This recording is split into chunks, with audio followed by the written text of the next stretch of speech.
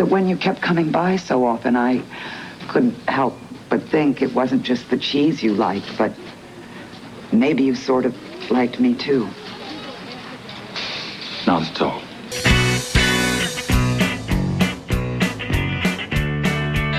Hello and welcome to Ramjack and the lore of the Legacy Bucket.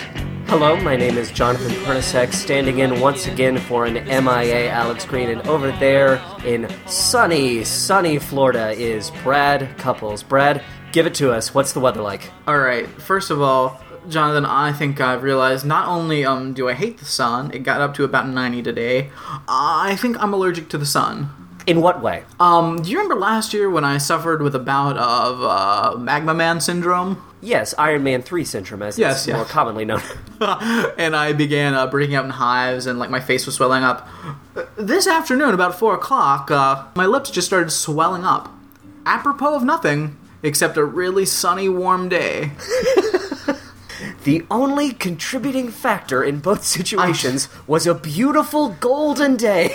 Honestly, I hadn't eaten anything, so I don't know what set this off, but up until about, I took some Benadryl, took a little nap, but still, at 7 o'clock, my lips were still a little swollen.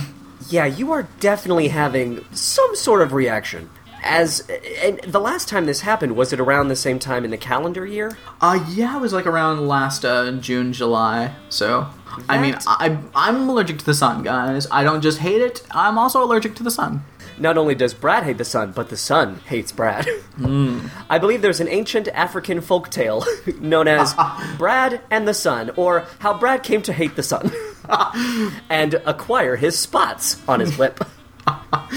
Brad, we have a lot to unpack today. Indeed. The last time I spoke with you, I broke down the upcoming slate of Hollywood's best and brightest. The movies that you want to see, the movies that you don't want to see, and the movies you think to yourself, oh, that's a thing? Well, it also applies to television. Lately, the Big Four networks are coming out with their big announcements regarding what's been canceled, what's been renewed, and also, more importantly, what shows will be canceled next year. Yeah. We got a lot of shows coming out specifically from NBC, and that network it never ceases to amuse me, I should say, because their idea of what America wants to see consistently, every year, is just utterly baffling. Sometimes it works. The Sound of Music, which we covered when that aired, that apparently was a big rating success. So this year they're giving us Peter Pan live. Oh, wow. Wow. And they've already announced that the year after that we'll be getting The Music Man live. Wow. Yeah, okay. Peter Pan's gonna be fascinating. Yeah, it is. That is just one of the many special events that they have on tap. I just want to give you, real quick, we're not going to spend a lot of time on this, I just want to get your gut reactions. I'm going to pitch these shows to you. Bring it. So just imagine that you're Mr. Peacock of the NBC network. Okay. And I'm a young, fresh-faced kid coming in with all of these new TV show ideas, and I want you to say to me, greenlight it, or get the fuck out of my office, essentially. Question first, how many of these shows is Kelsey Grammer going to be on? He's having a busy summer at the multiplex, but, come fall, they're not going to have him on our small screens. All right. Sounding good already? Mm-hmm. Yes, I can assuredly make that known to you. I think, did Kelsey Grammer try to have another TV show? He had he had some either Showtime or or HBO show that was he had Boss. Yeah. Which was some sort, it was like the Stars Network or something. Right. People say it was good. It's Kelsey Grammer. I'm not going to watch it because fuck that asshole. I've had the first season sitting on my shelf for over a year because my parents thought I wanted it for Christmas. I told them, hey, you can get anything from this Amazon wish list, and somehow Boss appeared under the Christmas tree. Oh, hello, Kelsey Grammer. Your pockmarked, angry face seems to tell me that violence is in my future. I also think that he must have had some sort of aborted, failed sitcom post-Frasier, but who knows? I will never know. Yeah. So here is what I got for you, Mr. Peacock. We've got a new show that we want to pitch you. It's called State of Affairs, and it's all about the intrigue, the tension, and the suspense of what happens day in and day out in a little place known as the White House. These never work. Stop trying to make them. I haven't watched Veep. I hear Veep is great, but it's the only one. Fuck. What was that show they did like a year or two ago that was like set in the White House, but it was a sitcom? The sitcom was 1600 Pennsylvania. Or Pennsylvania 1600. It was a title no one wants to say out loud. No, wasn't that like the mystery show that was like Terry O'Quinn? I'm pretty sure the sitcom with that guy from the Book of Mormon was called something to the effect of 1600. Okay. It had a non-comedic, very clumsy title. Yeah, that was honestly like, I mean, there's a lot of hyperbole going to be coming out of me, I'm sure, but that was honestly one of the worst sitcoms I have ever seen in my life. Oh, I'm sure. I didn't even give it my patented 3 strikes rule. I thought to myself, no, that's a whiff. I can't dip in. But Brad, State of Affairs is not a wacky sitcom. It is a simmering boilerplate drama, Brad. Oh. And I don't think you understand. We've got a big star invested for this show. Kevin Brad. Spacey? No, not Brad. Come on now. We're NBC, not Netflix. We don't actually know how to do television. That's right. So instead, we've got... I'm not quite familiar with who the actress is who plays the president, but the president is a black woman. Think about that, Brad. A black woman in the White House? Already, it's busting down the doors and bashing down the walls of your preconceptions. It's nuts. But boy. What if I told you that we got Katherine Heigl to play the head of the CIA? That's right, Brad. Fuck Beautiful, this. sexy, confident, charming, personality, like a delicious chocolate melting on your tongue. Katherine Heigl. She's loved by all. Babies love her, they don't run. Old people love her, they don't die in her wake. And she plays a CIA operative, if not the head of the CIA. Yeah. I'm a little fuzzy on that detail. No thanks. But it's about a relationship, a contentious one, I'm sure, but one wrought with respect with the black lady president. No, thank you. All right, Brad. So we'll pass on that one. But what about this? How about a dramedy? Okay, so we had a drama. What about a dramedy called The Mysteries of Laura? Whimsy? It's about a... No. I would love a 45-minute TV show where Laura Whimsett has to solve murders. It's basically Murder, She Wrote. It's a complete ripoff. Yes. But her inability to solve any murder and her... I don't want to get involved in this murder, but I happened to notice this bird. It was walking in a circle. I wonder why. Laura, you've solved it. You maniac! It turns out you found the evidence. My dog Daisy was running around near the roots of an old elm tree and found a body. She just stumbles into the solutions to crimes haphazardly while navigating meaningless trivialities. I sat down in a rocking chair at the Cracker Barrel, a rocking chair soaked with blood. No, Brad. This doesn't star Laura Whimsett. It stars Deborah Messing. You know, of Will and Grace fame? Of Smash fame? No. Brad, let me tell you what it's about before you reject it wholesale. The Laura is a cop who is also a mom. Oh, fuck no. So she's having to get the kids' lunches ready, while at the same time solving a homicide. She's got a gun in one hand and a blow dryer in the other. Can one woman with red hair have it all? Nope. No, thank you. We're trying so hard, Deborah. We put you in Smash, it didn't work, and apparently NBC thought to themselves, we will make it work. Oh boy. Okay, Brad. Now, you've rejected my drama, you've rejected my dramedy. How about a full-out, balls-to-the-wall, belly-laugh comedy?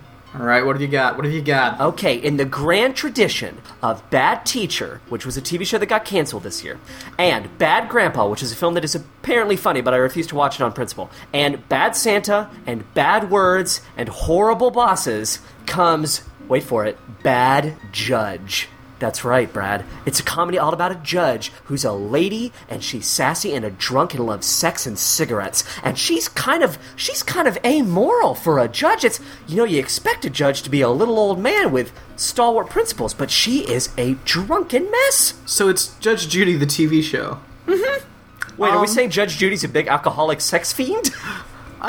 She could be. Like, is it that much of a stretch? No. I mean, I don't think we were breaking down any barriers. I could see her getting up to some naughty business in those chambers. come back to my chambers. Ah. Question. Yes. Let's assume this show makes it a full season. How far in before Judge Judy does make a guest appearance? Episode 4? All right. Episode 4. I'll say in the pilot. It sounds like you want to see this show. I think you're putting the stamp on this. You know what? Who do we have in the lead on this? It's a woman whose face I do not recognize. Well, then I'll take it. It's not Katherine Heigl and it's not Deborah Messing. I'll tell you that much. Now how about a horror film with light comedic undertones, but a horror film series, eh? And when I say horror film series, apparently I'm creating a new genre. It's a series that's also a horror film. No. Do you remember the film Constantine? Starring one Keanu Reeves? Let's not talk about the film Constantine. Yes, let's not talk about the film, because it's on the small screen now. Constantine, the television series. You know, I've read a couple of the comics back in the day. Mm-hmm. It could be really good. I just don't trust NBC to do it really good. NBC seems to really be obsessed with genre television because the CW seems to be finding more success with it. Because Arrow's fucking awesome and The Flash will be the greatest show ever. Well, they have Arrow, they're going to get The Flash, they have The Vampire Diaries, and that spinoff. So, and NBC has Grimm, which is apparently a fairly small success for a Big Four network show. Mm-hmm. And I think Constantine is their further attempts to chase that dragon. I saw the trailer for it. Most of the trailers online, what's so bizarre about them is that they give you the entire first episode in 4 minutes. Mm-hmm. Meaning that you'll never want to actually sit down and watch 45 minutes of it. Constantine does not look good. It's this bad balance of smarmy humor mixed with special effects that are just this shy of decent. So, even as I come to you, Mr. Peacock, I realize that this Constantine show is probably not long for this world. Yeah, I unfortunately, I don't think so. I've got a few more for you, though. Hold on. All right, this Peacock is hungry. I know that you're a fan of the X-Files. Let's not say that. Well, you're enough of a fan. I'm a person that's being forced to watch the X-Files every week. What, forced at gunpoint?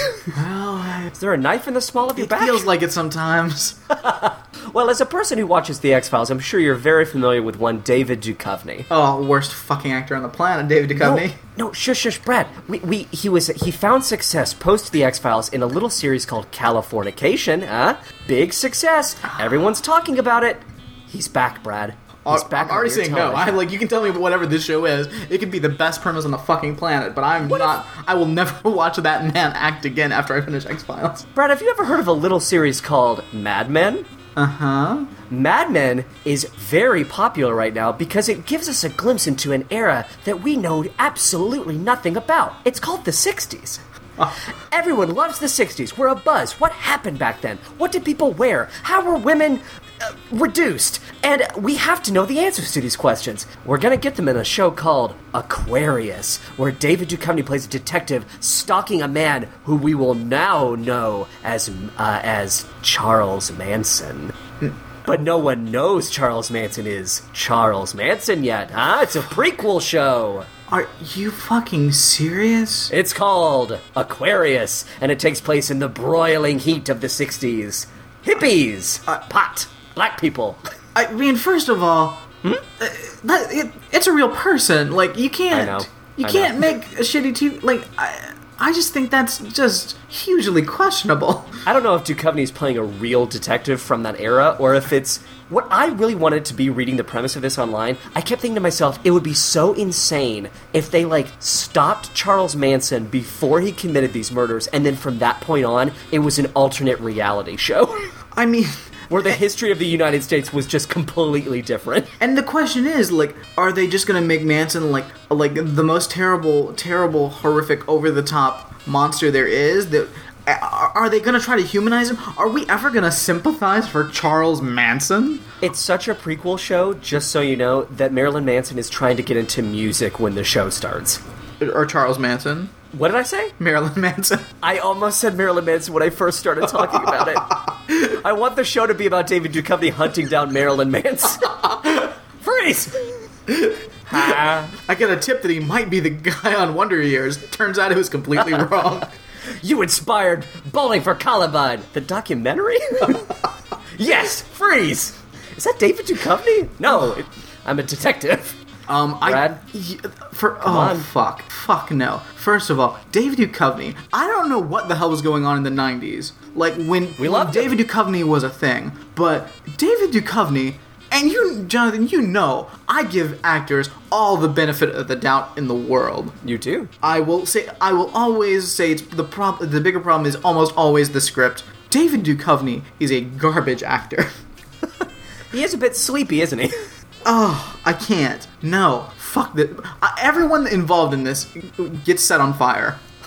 Brad, I understand. I'm sweating a little bit because I was told that if I didn't sell at least two TV shows to you today, that I would personally be fired. I mean, I'm the new guy in the building. I'm schwitzing a little bit. I'm hoping this next one will be the clincher. I need peacock food. What? Feed this peacock. What have you got? I thought you were like yelling at your secretary, I need peacock food. Get in here. Sarah, this peacock is hungry. I speak of myself in the third peacock. Get in here and chew up my food and then spit it into my open beak. Brad, okay, so Constantine, not your cup of tea, but I've got another entry in the high genre concept field. Okay, it's a great show. Okay, so here I'm gonna bury the lead. All right, so we got this woman, right? She's in her late 20s. She's a little, let's say she's kind of confused about where her life is going. She's a cop, and she's got to solve a murder. And is she a mom? That I do not know. Is she a local columnist? No, she is not. Okay, This right. is not another Laura Whimsit pitch. Just checking. No. From what I remember reading on NBC's website, which is fuzzy in my head as I try to recall, she's, I think, trying to solve a murder, and so she gets one of the police dogs, and she gets into her police car, and she goes after that killer. She's gonna get that killer. But then, out of nowhere, a storm, a tornado. Oh, goodness. She blacks out. She wakes up. Where is she? A mysterious new world? Filled with strange characters that need her police expertise? And she has her dog with her? That's right, it's Emerald City coming to NBC this fall. You know, every couple of years we gotta have a new wacky Wizard of Oz based thing. Every couple of years, we've had 3 this year. We've had Legends of Oz, Dorothy's Return, starring Kelsey Grammer. You'll remember me talking about that. On the television show Once Upon a Time, this entire season was Wizard of Oz. Wow. And then the next season's going to be completely Frozen themed. I'm not even kidding. And now we're getting this fucked up police procedural Oz show. I mean, what's with Oz? Apparently it's a hot item. It's gonna get us the ratings. I'm saying we go for it. Oh, thank God. Oh, thank God. I was trying to play devil's advocate there, and you fell for it. Great. I've sold 2. Just so you know, like, quick rundown of some other shows coming. I won't give you the full pitch, but there's a show called One Big Happy, which is about a straight guy and his lesbian gal friend, and they have a baby together. But here's the thing, he just met a sexy British woman, and they're gonna get married. What a wacky new family. There's the let's see, hold on. I've got some summer shows here for you. There's Crossbones, the pirate drama. No. Nope. Okay.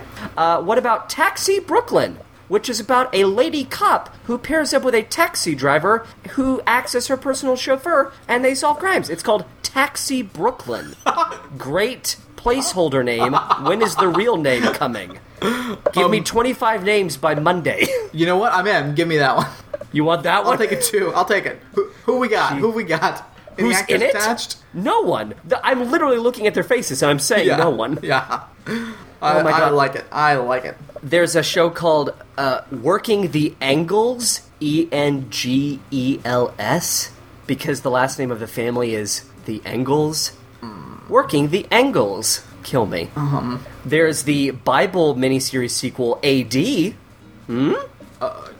It's all about after Jesus, because that's the most fascinating part of the Bible. Yeah, fair enough. Nope. Well, what about, I'm sure this, oh my God, yeah, there's a mini-series that they're producing called The Slap. Oh. It's called The Slap because, get this, it all starts at a party where someone slaps another person's child, and we see the fallout from that and how it affects everybody at the party. Oh. It's called The Slap. Here's an idea. Come back to me when you have 25 new names for all of these shows. Yeah. The Slap, Working the Engels, Taxi Brooklyn. Give me a fucking break. Yeah, no. Brad, I'm sorry, but as it turns out, when you wake from your fugue state, it turns out you're not Mr. Peacock. All of these are coming to television. Whew. Get ready, America. This is what you want to see, along with, I'm sure, 6 game shows that will make you feel like fucking cavemen with lobotomies. Ugh.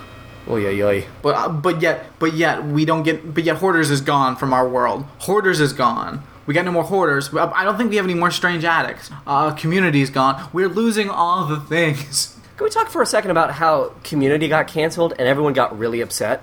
And I understand that Community is a great show. I'm a fan of Community. The 4th season was a sad misstep. Yes. But what I think people aren't taking into account is that NBC gave it 5 years to be on the air, which is a lot longer than a lot of beloved television shows get at all. Sure. And I think ultimately, we're in a weird age right now where fans think that just because they want something, they should get it. Mm-hmm. And it's very strange.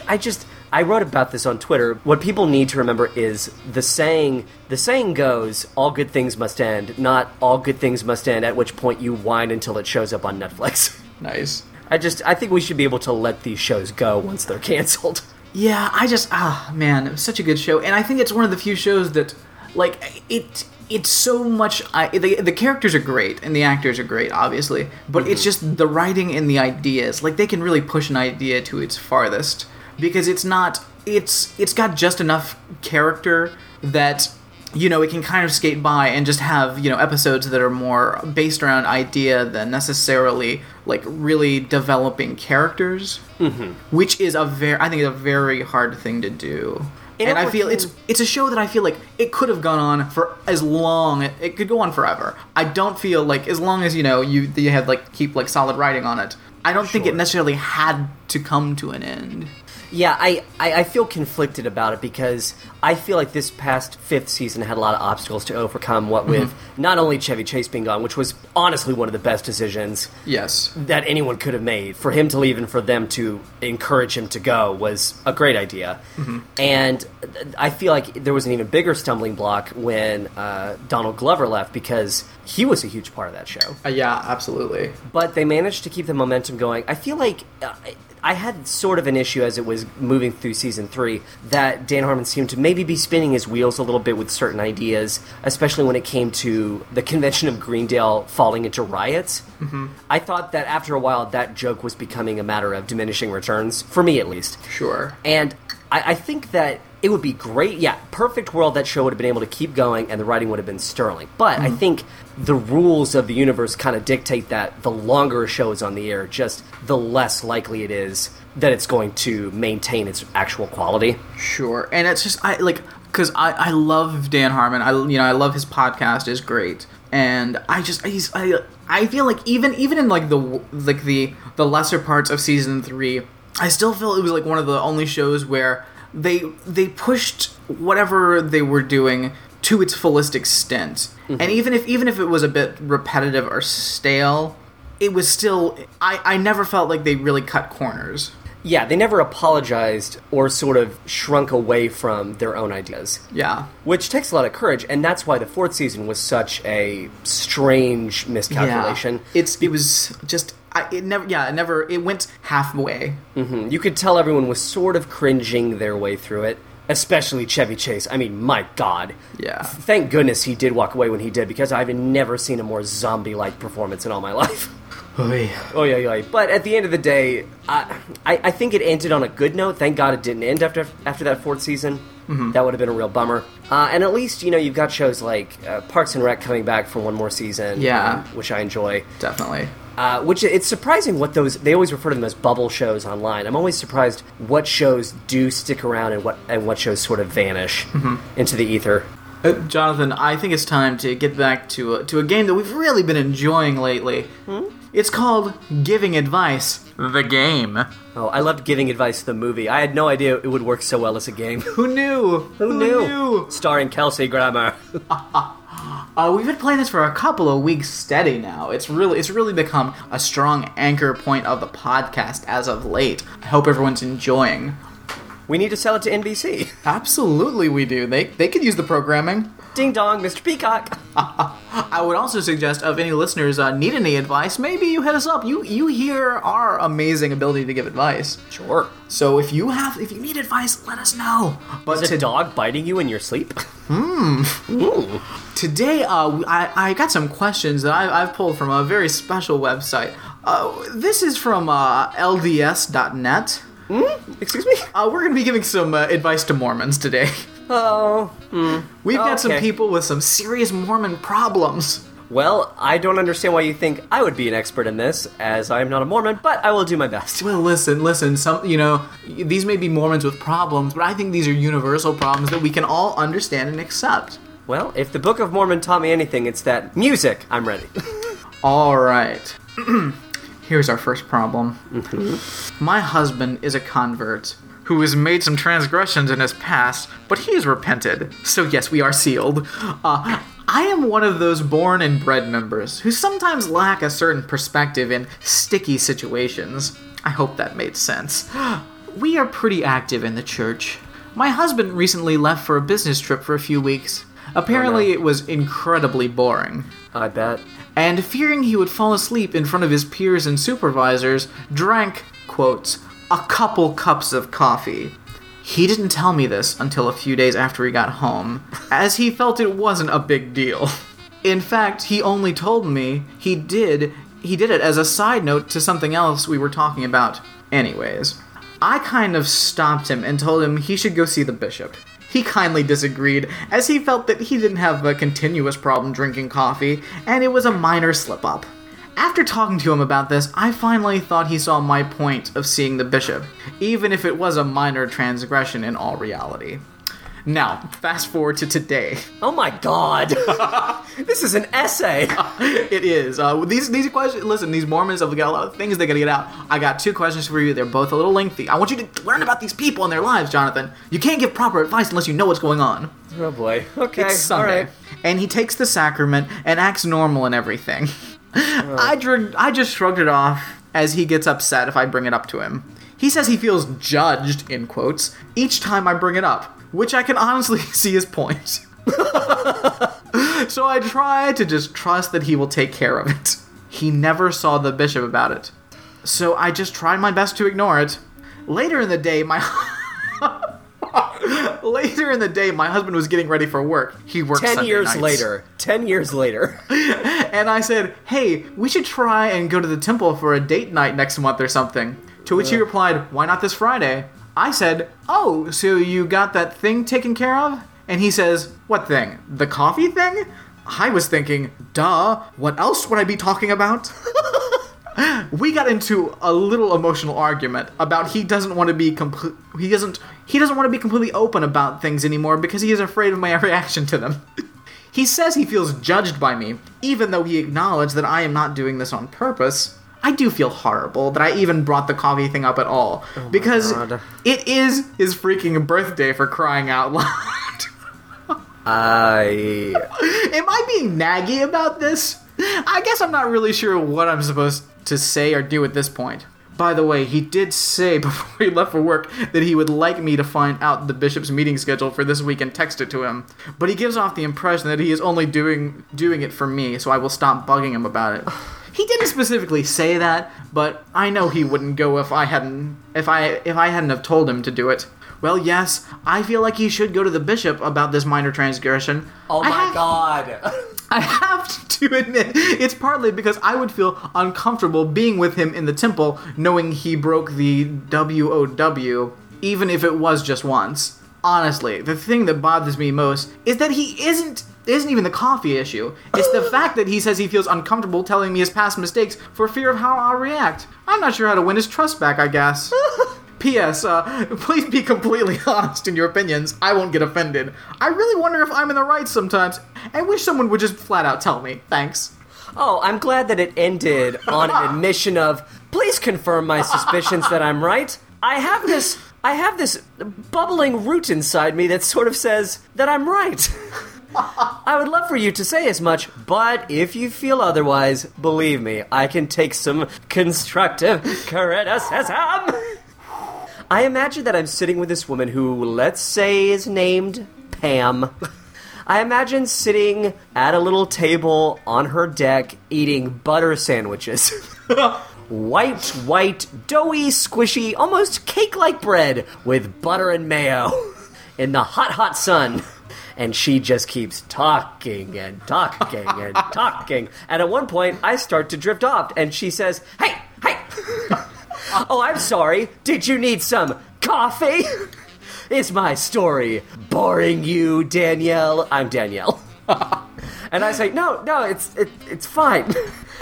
And then I'm so depressed after my meeting her that I go straight to the bar and order a fresh, tall glass of Coca-Cola. Let's talk about this. Yeah.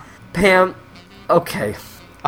Religion is both, if you're gonna invest in religion, can't believe I'm saying this, if you're gonna invest in religion, you have to understand that it is both, there's a public element of practice, and there's a private element of practice. I can't believe I'm actually meeting this woman on her own terms. You're more than I would do. I know, and that's why I'm not bringing this to you, because it would go much faster. Right. You would say, grow up, shut up, stop being Mormon. And Brad, at the end of the day, I subscribe to that as well. But, just for a change of pace, if I was talking to this woman and she insisted on staying Mormon, there's a public element of religion and there's a private element of religion. Who is to say that your husband, being a converted Mormon who clearly takes it seriously enough to go to the service, to set up these meetings with the bishop potentially, and even have Mormon temple dates, which sound unsettling at best. I imagine dim lighting and drone-like recitation. That's what I imagine. Sweaty feet in bad flip-flops. That's what I imagine.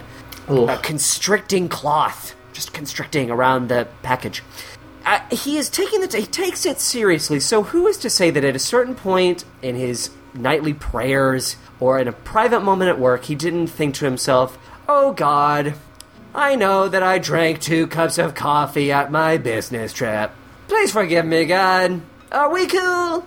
I'm genuinely sorry about it. Oh, and by the way, I'm also sorry about the fact that I'm having these thoughts about my wife. These negative thoughts about my wife, who never, ever lets anything go. I hate Pam so much. I just feel so bad for this guy. He's converted to Mormonism for her. Like, he's really going above and beyond. She's and lying. She is just, all about this coffee thing. She's lying. You know that. She's lying about the fact that she doesn't normally get hung up on stuff like this. Oh, definitely. It's a full stop lie. Yeah, this is not like, this is far more the norm than the aberration. Yes. And I'm sure, I'm coming at this from the perspective of being raised Catholic, where you can basically we all know Catholics, they let shit slide. Mm-hmm. They let shit slide, especially if it means we don't have to talk about it. So, I understand that Mormonism, by comparison, is much more strict on the page, but here's the thing. I think if the bishop understood that you've now brought this up, 4 times? I think the bishop would say to you, hey, for the sake of this, you need to not behave in such a way. Just let it go. Just let the situation breathe a bit. And this is probably the least important element of our religion. Yeah. If this bishop is in any way sane, if he's in any way reasonable in his leadership responsibilities, he would tell someone, hey, buddy, it's great that you came and you said that, but at the end of the day, let's talk about your marriage. How about that? Seriously. Coffee. Oh. I'm used to XO Jane, you know what I mean? Yeah. I thought you were saying to me he went on a business trip, and I thought to myself, oh God, he's gonna come back and express some sort of infidelity, or that he was at a strip club or something, and now she doesn't know how to feel about it. But coffee, grow up. Shut up. You just we can talk all day about how dumb it is that they have a prohibition against coffee. Sure. We can talk all day about how idiotic Mormonism is. Absolutely. But if you're gonna fucking do that shit, if you're gonna be in that, you have to learn how to deal with human beings. Yeah. And she is married to a human being, and this is just not healthy. He is allowed to have a transition process. His path into this is not your path. You've been raised, lady, with this hammer to the skull philosophy. And of course, you know every rule, you know every in and out of this stupid religion. But just because he broke this rule doesn't mean that suddenly you start to see the walls crumbling around you. No. I mean, she seems... There's nagging and then there's borderline paranoia and worry. What Yeah. are you worried about? Well, That he and- doesn't take the religion seriously, or that he doesn't take you seriously? And I think, man, like from the readings I've done in collecting these queries, it just seems like there's a lot about Mormonism that I'm like seeing in these questions that I wasn't even aware of, and this real need to like, okay, we've had a problem, we've got to take this to the bishop, we got to get this other party like involved in sorting out our thing, and it's like it's. Like, and again, like, because at this point I have to go and to tear this religion up a little bit. I mean, it's the removing responsibility from individuals and giving it to this other party that, like, not only does she not trust her husband, not only does she have these issues, she even talks like, well, it's probably not a big deal, but still, we got to get this other party involved. Like, you are creating an extra wedge than the wedge that you've already driven into your marriage. Oh, and I think she is well aware of that. She has created a problem beyond the coffee scandal. Mm-hmm. And she is very concerned with the idea that she could become this source of negativity for him in their shared life. Mm-hmm. And she should be. I mean, once again, anyone that writes into any form of advice column, advice message board, or anything like that, they already know the answer. Yeah. I very rarely have come across a question where the person genuinely seems to be at a crossroads, except for the one we covered last time I was on the show, where they found out their neighbor was a pedophile. That is still, like, that is a question of question. Like, that's... Yep. Oof. That's a very rare example of someone who genuinely needed some advice. Yes. I mean, this woman knows what she needs to do. Disney's Frozen, let it go. Yeah. Just let it go. All right. Well, that... Next question. All right, next question. Jonathan, Call me Mormon Mike. That was a walk in the park. Because I got another question, and we're going back to... We got another issue that might deal with a bishop. Another question for now- Mormon Mike? Now, let me just say, this one, I think it might even be a little bit longer. Mm-hmm. Before we dip into that, could you please refer to me as Mormon Mike? Please respect that I created this for myself. Yes, Mormon Mike. Thank you. Mormon Mike here. I just want to say, Mormon Mike, after, we deal with this, we don't usually do this, but I would like to give you some of the responses that were suggested after the fact. Okay, all right. But we're tackling a new subject now? New subject. Great. My Carrot Top lass never took to those yearly interviews with the bishop. All right. I had to look this up. Apparently in Mormonism, between the ages of 12 and 15, kids have to have, like, meetings with the bishop at least every 6 to 12 months, and they ask a lot of questions, and it can get quite private. I thought that you were going to explain to me how there's a Mormon term known as Carrot Top Lass. Nope. That's just her Carrot Top lass. All right, back in. Thank God. My Carrot Top lass never took to those yearly interviews with the bishop. Claims they are creepy and inapropos. At age 13, she orchestrated a revolt of the 9 girls her age against being interviewed, but the parents all quickly put a stop to it. We didn't make her go on the subsequent temple trip for the fear of further rebellion. Some kids like her might be old enough, but not exactly ready for this. At age 14, they conveniently forgot to interview her, and we were on vacation at the same time as the temple trip. At age 15, she slipped a digital recording device into her shirt and taped the entire interview.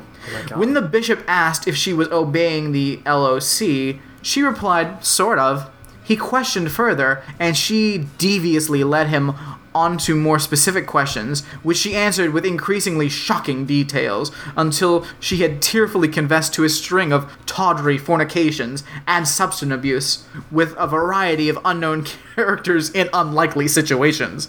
The bishop requested further detail, and did not seem to be embarrassed or suspicious of being misled. Immediately following the interview, DD, which I did look up, is for Dear Daughter. Oh, boy. Dear Daughter shared copies of it with her friends, and they reportedly laughed themselves silly. We laughed our asses off. I'm sorry, we laughed ourselves silly. Since these few LDS girls... Since these few LDS girls are scattered across 3 large public schools, they soon shared the amusing interview with many non-LDS girls. No shit. Dozens, if not hundreds, of digital copies of this interview are out there, although thankfully it does not appear to have extended beyond their schools. We, the parents, first heard of this a few weeks later from the school psychologist who acquired a copy from a student we've never met. To us, it seems obvious that it is a fraud perpetrated on the bishop and not a sincere confession. But who really knows? Oh no! The psychologist agrees and is not as concerned by her behavior as she is by the bishop having conversations to this level of detail while alone in a room with a young girl. The psychologist is considering maybe this might be serious enough to report to the police, and suggests that we attend another church and quietly avoid further contact with this religious leader until any potential investigation is concluded.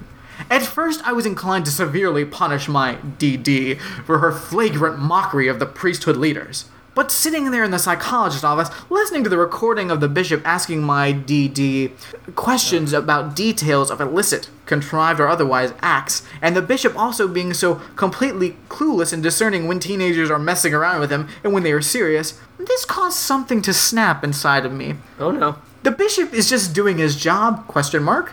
And yet, he also seems out of line. If this practice of teenage girls confessing their private misbehavior to mature men is appropriate, why was a recording of it so outrageous to so many people in a public school? She remains defiant and unrepentant, claims she will never willingly sit for another bishop interview as a youth, and then there are her younger brothers who idolize her and will soon require these interviews to advance in the priesthood. Do I warn the bishop that he might be under investigation? And does that make me guilty of tampering with witness obstruction, our justice? That's it? Yep. Holy cow! Yeah. This is an NBC miniseries event. Seriously. This is a town-wide mini scandal in the making. And I had never heard of this. Like, I was unaware that this was a thing, but yeah, this is a thing. Like, these bishops, like, pry all up into kids' lives, ask about masturbation and sex and drugs, and like really get those details. The fact that I don't think it needs to be said, but the idea of bring your child to me, leave the room, close the door, I shall speak to them, and I'm allowed to ask any question and any follow-up question that I feel is appropriate, so that I may mine their psyche and probe every part of their brain and heart and soul, with the intent, I should say, of determining what, if they're ready for the church, if they're ready to become an adult. You know, they have to confess these things, and then they can go about being forgiven of them. It's so funny because I just keep comparing it to Catholicism, and with Catholicism, at least in my very limited confessional experience, it's so funny because it's just not in any way comparable. Yeah. You go into a little box and everyone spoke with just the most vague terms. Mm-hmm. You know, you sit down in the box and you say, oh, I've had impure thoughts, or I've been angry with my mother and father. Yeah. And you don't have to speak for very long if you don't choose to. You could say as little or as much as you want, and they just sort of send you on. You don't even see the person face to face. They don't ask any questions. Yeah. They don't follow up and say, well, when you say impure thoughts, do you touch yourself? How do you touch yourself? I mean, clearly that's where this is going, and that's why these girls feel so uncomfortable. Mm-hmm. And it's manifesting in this rebellion, which I think is, I mean, as I said the last time I was on the show, girls start rebelling, start calling out bullshit from the word go, because no one's going to do it for you. Yeah. No one's going to stand up for you, especially in this kind of crazy scenario where everyone's sort of adhering to the same logic. Mm-hmm. So good for her for not backing down. Seriously. What's so funny is that it seems like she kind of doesn't... It doesn't seem like she's ready to renounce the whole religion. It's just that she doesn't want to do these interviews. Right. But because she doesn't want to take the whole package, suddenly the whole system's falling apart for this dad. And it's clear. Mother. Oh, it's the mother. Okay, yeah. For some reason I thought it was a dad. First of all, don't refer to your daughter as a Carrot Top Lass or a DD. When you say DD, it sounds like a term from like a sadomasochistic like leather culture, like sub dom, like cat of nine tails. Enough. Don't use that anymore. Refer to your daughter as such. The mother has said that something has snapped. She said that something snapped for her because she's sitting in a psychologist's office being like, hey, don't you think this is kind of weird? And she's like, oh. Yeah, the psychologist immediately thought it was weird. Yeah. And the mother's upset because this was all a big prank, or so she assumes. Mm-hmm. She assumes that what her daughter is saying is all false and completely made up, which I have a feeling it probably was. Yeah. I think this girl fully went in, full Jerky Boys scenario, thinking, I'm going to prank this motherfucker, lie my ass off, and just see what I can get him to talk about, because the grosser it is, the more he's going to want to know. Yeah, like, I mean, perfect prank, she's, by the way. like, she's doing some solid investigative journalism. She's a straight up little mini Chris Hansen. Yeah, and now everyone's pointing at this bishop and laughing their asses off while also saying, what a fucking creep. Yeah. And this mother has to sort of come to terms with this concept that the bishop is not infallible. What creeps me out about this is that, like, she's so demonizing her daughter and, like, so, like, I mean, she's just barely willing to accept the fact that the bishop's done something wrong. Like, she's just now. And only because, like, another adult pointed out, hey, this is kind of creepy, that she's even beginning to question it. I'm surprised they went to someone who is not of the Mormon faith. I think this is the school psychologist. Even so, I think like she called like the school psychologist like hey, we got this tapes, we need to have a sit down about this, or I'm going forward. Mm-hmm. I don't think it was like by choice. I mean, it says a lot that the mother didn't balk at the psychologist's recommendation. She, you know what I mean? She didn't storm out of the room thinking, I know what's best for my family. This guy's a quack. She knows enough to understand that something is amiss, and that her daughter is not really the issue here. Mm-hmm. It's hard to deal with a rebellious daughter, or a kid in general, but the mom understands that maybe the kid has a point here. Yeah. It's not a good sign that she's turning to, what is this? The website for the entire religion? This is LDS.net. It is a Mormon site. Okay, so are you pulling these from message boards on that site? Yes. Okay, so it's not the best sign. It's clear that she still wants to retreat to the advice of her fellow Mormons. Mm-hmm. She's gotten the perspective of the psychologist, but I'm interested to hear the responses because they're only going to back up the bishop.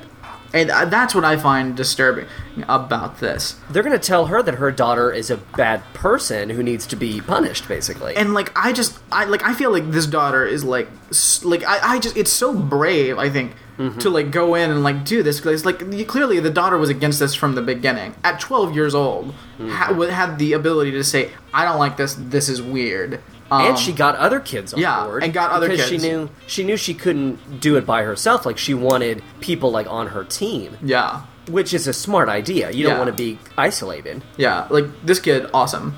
But let's hear some of these responses. Oh, okay, are we going to go back and get responses about the coffee first? Oh, no, we're not worried about the coffee. Coffee was dumb. Oh, coffee responses. Yeah, okay. Just this one. All right, first one. I'll sit on the fence on this one. Oh, great. On one hand, your bishop could be a creep. On the other hand, your daughter could be doing the obnoxious teen girl thing. No way for me to know the difference. Excuse me? Fuck you. The difference between a creepy bishop and a rebellious teenage girl? Not even that, but he says, could be doing the obnoxious teen girl thing. What? But he wouldn't be able to tell the difference between what and what. On one hand, the bishop's a creep. On the other hand, daughter could be doing the obnoxious teen girl thing. So who's to say where I land? Yeah. Fuck him. Yeah. The obnoxious teen girl thing. Yeah. As if the problems and the concerns and the worries of a teenage girl somehow matter less. Yeah. Oh, what are you doing? Are you complaining? What are you complaining about? What? Some guy asked you some questions? Oh boy. Teenage girls, am I right? Just a big bag of hormones. Fuck you. Next response. I'll be blunt. Oh, well. Something is seriously wrong in this situation, and it's not the bishop. Your child has some serious issues that, if not resolved now, will lead to misery down the road. Oh. Obviously, this teenager is quite frankly rebellious and is playing you like a fiddle. Quite frankly. I think you could have been more frank. You are more upset at the bishop for asking for details rather than being more upset at your daughter for A. Deceiving the bishop and actually explaining tawdry fornications. I can only imagine what that might be if it goes beyond just having sex. I think I might be more upset at any of my kids for making up such stuff, actually feeling comfortable explaining such stuff to an adult, especially a religious leader, when it didn't happen, than if they actually did it. At least if they did it, they could say they got caught up in emotions, etc. But planning something like that shows a complete lack of respect for authority, religion, and a total disregard for the actual sin of fornication. If she feels comfortable talking about it now, there is very little doubt in my mind that later on it won't be just talk. Again, I'm gonna be perfectly blunt. You need to wake up and take control.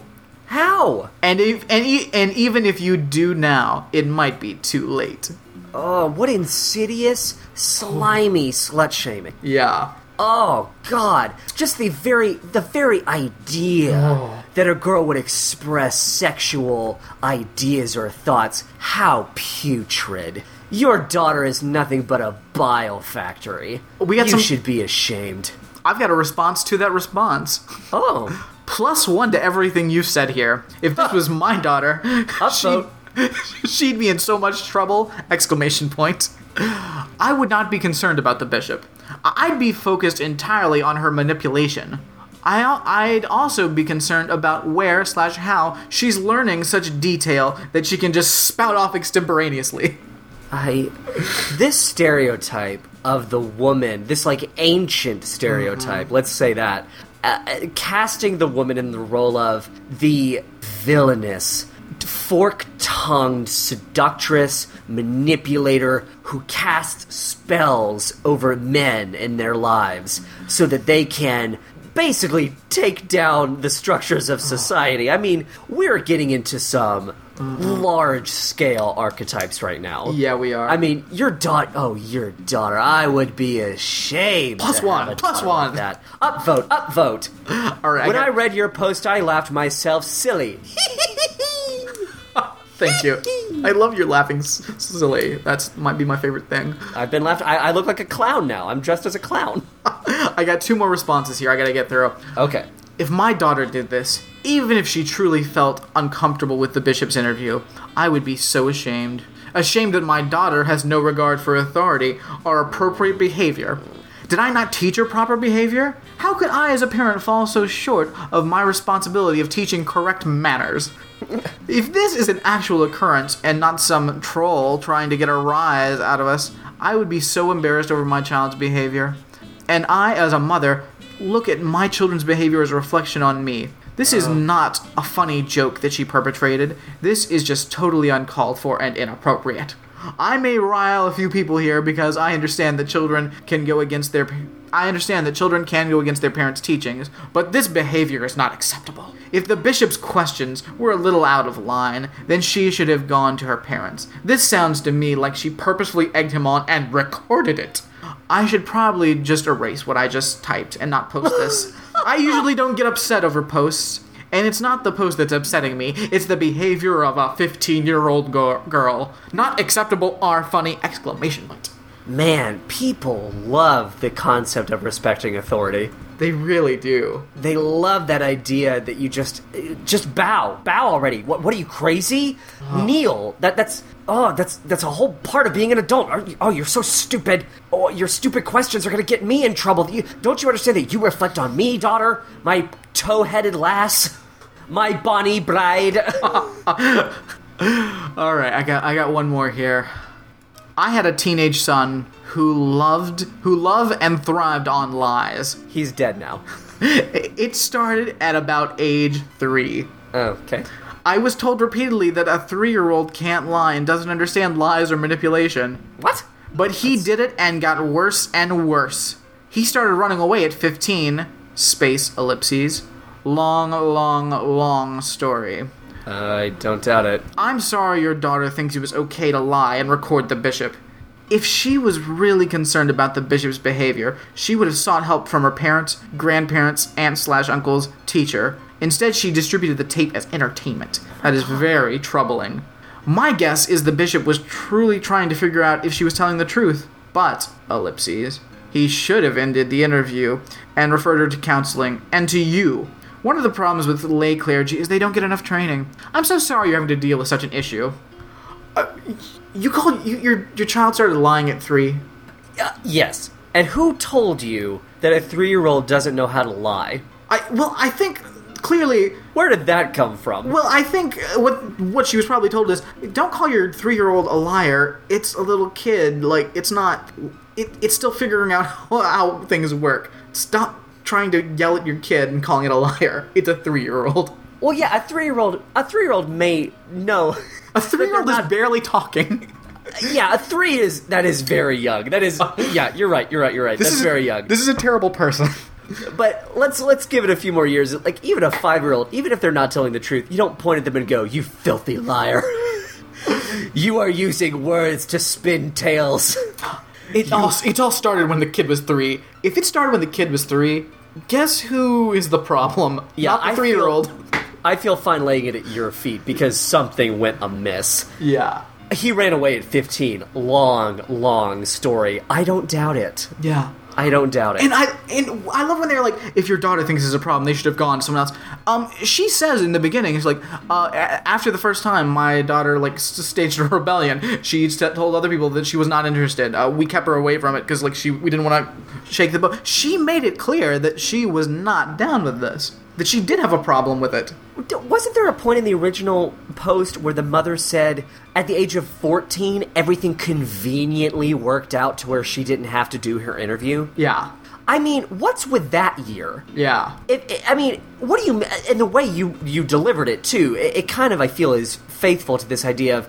She's kind of sneering at the fact that, oh, she got out of it that year. Mm-hmm. What the fuck are you talking about? If you really wanted her to go, why did you schedule your family trip at the same time? Yeah. There's a clear hypocrisy going on in the mother. Stop pushing this idea that authority needs to be respected. And you're right, she clearly didn't feel comfortable because she didn't have anyone left to go to. Yeah. Her mother didn't understand. None of her other peers were going to help her except these other girls that she had found. So, yeah, of course it became a matter of her peers. Yeah. If your child is uncomfortable because she's 12 to 15 is when this is going on, and is uncomfortable with a creepy old dude asking a very, very pointed questions about masturbation and sex and drugs and shaming, then you know what? I don't know. I feel like if your kid's old enough to be asked those questions, your kid's old enough to say, I have no interest in being a part of this. Yeah, and speaking from personal experience, in high school I had to deal with a very complicated situation where, and it completely sprung from me being really angry and really freaked out a lot of the time in high school, day to day, and when you're between those ages of like, going into high school, you know, you're 13, 14 years old, and through the rest of those years, you kind of, if you feel like you can't get help from other people or you feel you're not comfortable talking about it, you come up with other solutions to try and express your frustration and your anger. And sometimes it backfires and sometimes it doesn't. But at the end of the day, you can't...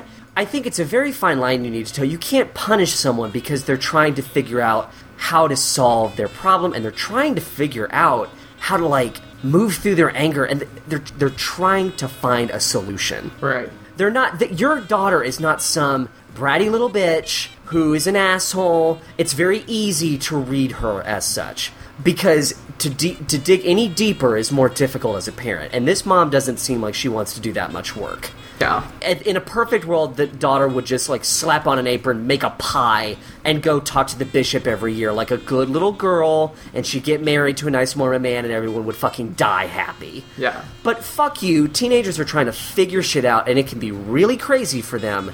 And if you don't agree with what she did, I don't really give a fuck. Yeah. Because she got evidence supporting the idea that she should have never been doing this to begin with. Exactly. So fuck you, and kudos to her. Like, good on you. Yeah, I feel like I can't support this kid enough that is, like, had a problem with something and came up with a solution that, I mean, yeah, she's ridiculing it because it's a practice that should be ridiculed and point out the problems. Well, the bishop's an asshole. Yeah. That's what you can't deal with. Your bishop is a laughingstock. He couldn't figure out if she was making it up. He couldn't figure it out. Mm-hmm. He trusted her so implicitly because he's this weird guy who takes the entire power structure and the atmosphere of the office way too fucking seriously. Yeah. I couldn't pick up on that a prank was being pulled on him. He's a fucking dumbass. Yeah. He was asking creepy questions. In looking at this, I came across a Facebook page that is, it's just basically an awareness, no more End Mormon sexually invasive interviews of children page. Well... And, I mean, wow. This is just really disturbing, because, if this was, like, this is a practice that's just a part of it, and, like, this is something I was not aware of at all. Mm-mm. And it is very upsetting, and it should not be a thing, clearly. I speak broadly, but I feel like with Mormonism, I get the sense that there are a lot of closed-door Definitely. moments, a lot of closed-door ceremonies, and I don't know. I feel like there's also this element of you have to kind of scrape and claw your way into the upper echelon. Yeah. Like you have to earn your way into these more private areas. But the more private it gets, the more worried you should be. There's a book that came out, I think, last year, that's really about Mormonism. It's by David Fitzgerald, who wrote a really good book on the historicity of Jesus that I think I've mentioned on the podcast before. I haven't read the Mormon book yet, but I do know that, like, from reviews and interviews I've heard, that there's just a lot of things that people just aren't aware of about Mormonism, and there are a lot of these strange and upsetting things going on. I just think we should all be a little aware.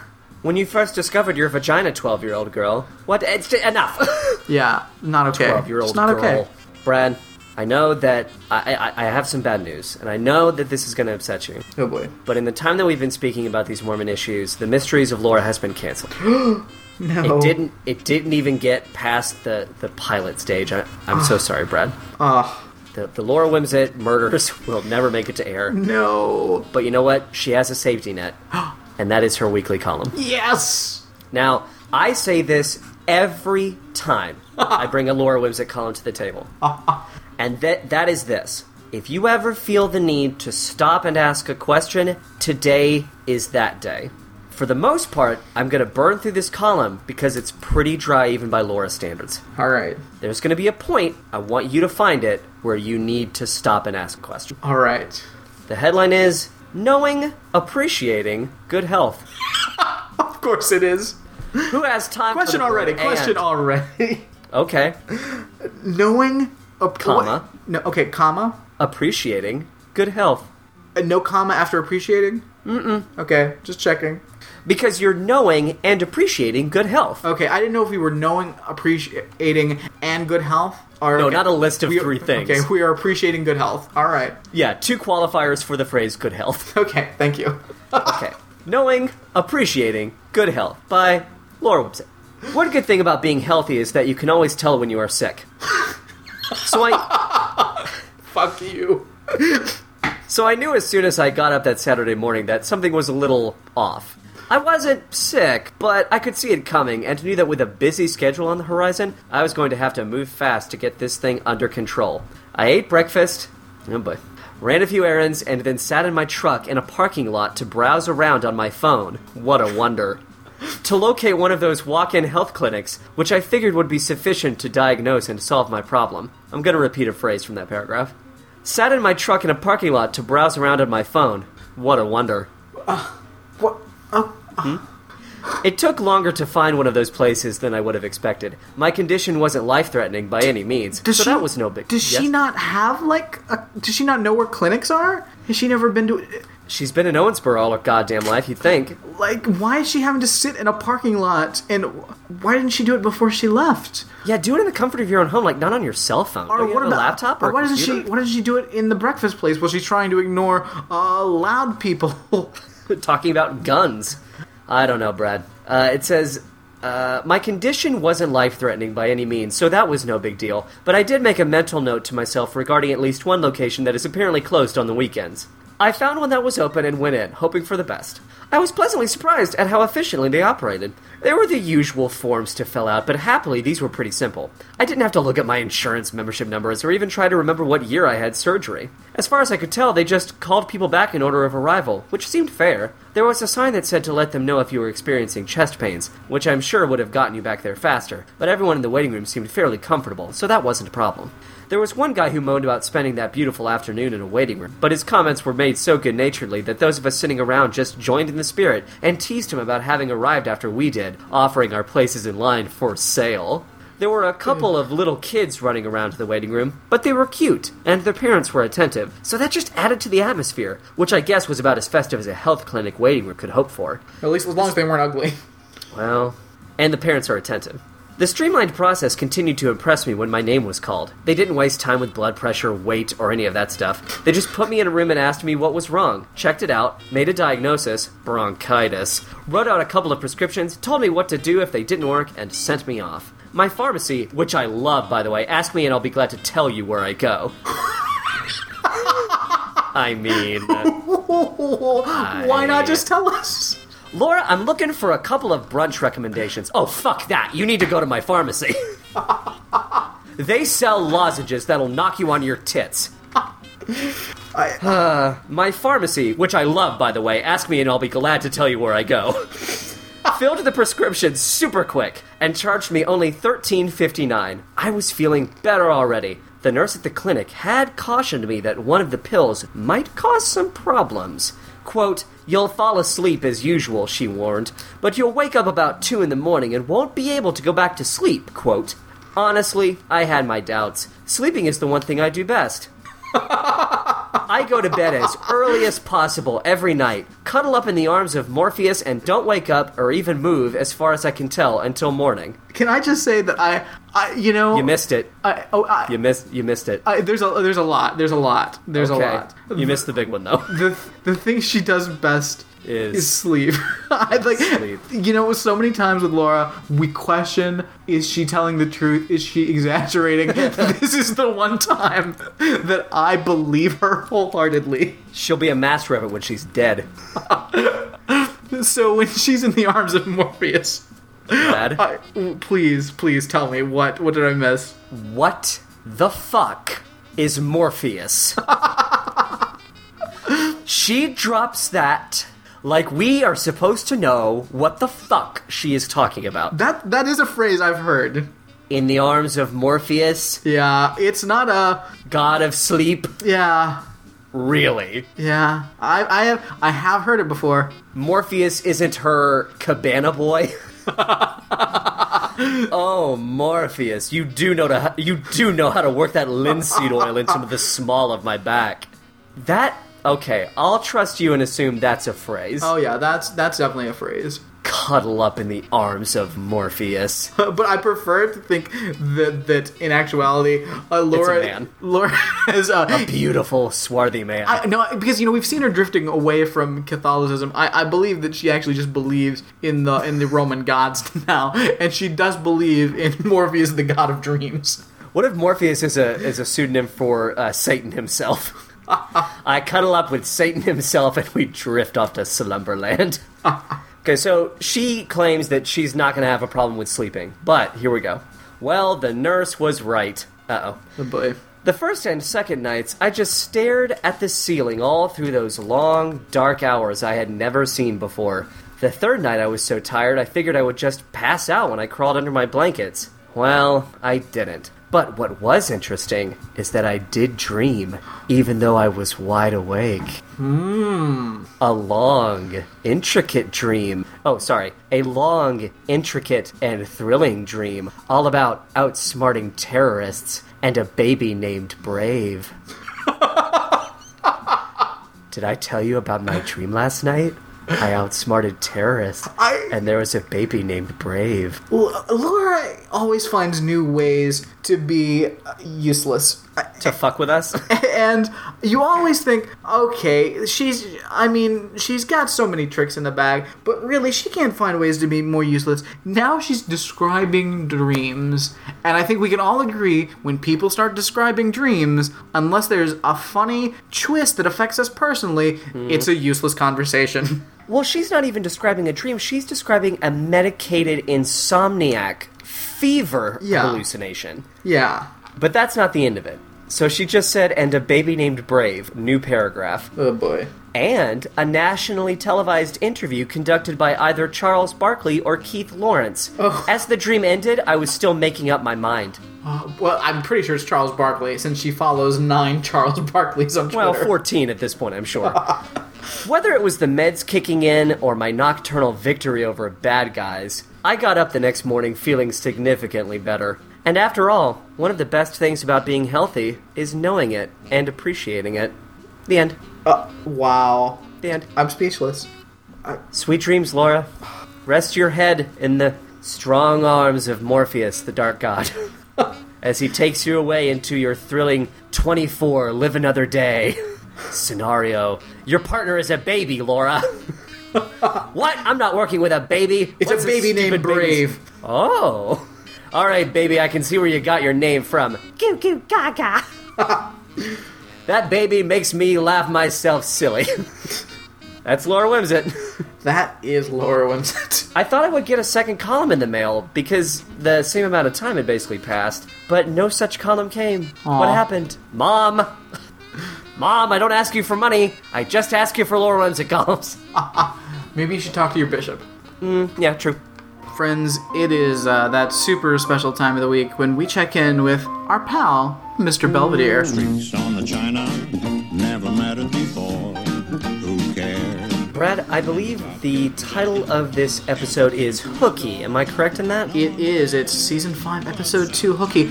Guys, just we're gonna get back to Perfect Strangers, but Jonathan requested that he do a Belvedere episode, and I asked him really last minute, so I felt we could definitely just jump ahead and do 2 Belvederes in a row. I'm in charge. Big boy. So, don't worry. We're gonna get back to Valky. We'll see him next week, but we're sticking with Belvedere. Jonathan, you are gonna have a task, and that task is gonna be to summarize as much about this episode as you possibly can within 1 minute without going over. Okay, I will do my best. All right. I've never done this before, so I'm a virgin. Careful. Don't lie to your bishop like that. Oh no. We've been recording this whole conversation. What? Take a moment, collect your thoughts, think about it. What happened? What were they wearing? Why were they doing these things? Who are these people? Let us know in 3, 2, 1, go. Wesley is determined to play hooky from school. George is determined to play hooky from work so he doesn't have to cover a flower show. They run into each other and they decide, hey, let's join hooky forces. We're going to go on a fishing trip. After looking at some really disturbing slides, they go to the grocery store to pick up some supplies, and lo and behold, Mr. Belvedere is there, as well as a couple of wacky burglars/robbers straight out of Home Alone. There is a hostage situation. Skip from the station comes in to cover the story, and George is revealed as a mendacious liar. And it turns out that Mr. Belvedere is trying to maybe court one of the sample ladies, and she wants to fuck him, but he doesn't want to fuck her. At the end of the day, Belvedere convinces the robbers to pursue environmental causes from inside their own jail cells. They agree, and everyone goes home, and Wesley at this point really wants to fuck a girl's tits. And that is Mr. Belvedere for this week. 59.3 seconds. Baby, I got it, baby. Nice work. Yep, that's how you do it, kids. Can we start with, have you ever actually heard the word hooky being used? I think it's used about as often as the phrase truant officer or dog catcher. I think we're pulling all of this from a sort of Dennis the Menace context. I mean, yeah. Let's make a broad comment here because we're in the 5th season, and we remember that the fourth season ended on a stark message of stranger danger. Mm-hmm. It's almost as if the writers got together and said, okay, we've done our duty to America. We've put in our 2 cents on a serious issue. We're responsible, good writers. For this 5th season, fuck it. Let's just go. We've already started dipping into it. We might as well dive in head first. Let's turn this into a full-on Banana Cakes cartoon. The 5th season is decidedly more ridiculous. It is. I fucking love it. You thought that this one was crazier than the Fat Camp episode, but I watched that one as well, and I mean, there were some crazy turns in that episode. True. I would definitely. By the time George and Belvedere wound up in that cabin and they were threatening each other with chainsaws, I knew that the show had taken a turn. Yes, absolutely. But we're not here to talk about Fat Camp. We're here to talk about Hooky. Wesley is decidedly older. Definitely. He has sprouted like a little beanstalk, and he does not want to go to school, Brad. He does not. He's got the thermometer in his mouth. They check it. 56.6 degrees. Oh, next time. Belvedere says something like, yeah, what is he saying? Like, next time I'll hold it under the hot water. You'd think Wesley would be a lot more savvy than that. Yeah, and I have to point out off the top, Marcia, for some reason, we're in the 5th season, we're back to the Captain Kangaroo outfit. How do I miss it every time? She wore it in the last 2 episodes of the 4th season, and she's wearing it again now. We got that stupid orange jacket. We got the yellow, cravat. Brad, I'll say it 100 times. That is her work look. You know that's the only suit Marcia has for law. I think they have. That's it? I think they have removed the stupid patch from it. So that's a positive, but still, she looks ridiculous, and I'm telling you, she works for LegalZoom.com 1.0. Oh. The very early, yes, they have one computer, it's the size of a monolith. Yeah. And they solve court cases with it. She is not going to court. She is in the mall at the Legal Hut. This is self-help legal services, and they are not lawyers. Well, let's talk about her law career, because in the Fat Cat episode, she says, "But George, I have to go to court." Yes. Don't you realize I have got to go to court? What broader terms could you be speaking in as a lawyer? I said it last, we went into depth onto it last time, so I'm not going to get there again. Sure. But I cannot believe that somebody is getting their lawyer from the Legal Hut in the mall and going to court. Unless they're fighting traffic tickets, which we've seen how that goes for Marcia before. Oh boy. No. She's working in the smallest of small claims. We're talking $50 to $100. Yeah. She's helping people file she's doing the services that LegalZoom.com does. She'd be perfect on the People's Court, where they're arguing over like $600 in back paid rent. My God. So George comes in, and he's setting a bad example because he also has a thermometer in his mouth, but it's not a traditional thermometer. Oh boy, George has a tire gauge in his mouth. What a moron. I mean... You're an adult. Who are you trying to convince? You're an adult. Yeah. If you don't want to go to work and in the process maybe put your job on the line, that's your irresponsible decision, but no one's going to tell you have to go to work. Why are you trying to get past Marcia? You know what? Nobody likes a malingerer. We learn it again and again. That's the overall thesis of Mr. Belvedere. Nobody likes a malingerer. What a hard word to say. And it sounds racist. Yeah. George is upset because instead of covering sports, they're sending him off to cover a flower show. Gay. And he would rather be smelling jocks than flowers. Would you? The latent homoeroticism just bubbling underneath the surface of this and every sitcom I've encountered lately. I'm consistently shocked. Yes, absolutely. He wants to smell schmegma more than fresh lilies. Because lilies are gay, but jockstraps slick with grease. Not gay? Oy.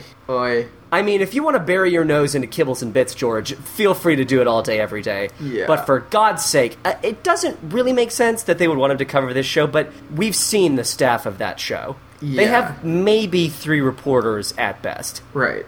And maybe one of them is a woman. Mm-hmm. I'm surprised that he didn't make some sort of crack about, why couldn't they have sent Susan? Women love flowers. Shut up, George. So Wesley and George are told firmly, Marcia is kind of being a foot soldier about this. Yeah. She demands that they go off to their respective places of work. But what she says is, you need to get to wherever it is you're supposed to be. Yeah, she knows that little. How about work? You need to get to work and school. Wherever it is you're supposed to be.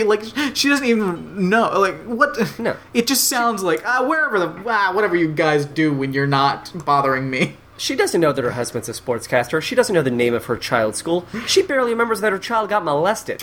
Yeah. Which was, I think we'll all remember the last time Wesley tried to play sick. I don't know. I feel like maybe if he's trying to play sick, you check and see if there's a reason. Yeah. You might have learned that think lesson. Yeah. There's a moment in this episode where I thought to myself, oh, this could be a callback to the molestation episode because I feel some sort of danger right now. Yeah. So we dissolve, Marcia's gone, and Wesley appears on the scene dressed like a Blues Brother? Uh-huh. When he runs into George, he says that, what does he say? Like, there's a new rule at school that you have to dress like Cab Calloway? Yeah. Something to that effect. He picks up the phone, and he dials the Venus Adult Theater, and he wants to know when the double feature of Nazi nudists and bunker babes starts. Yeah. So those are two separate films? Is that like a Quentin Tarantino, like you get two sides of the same story?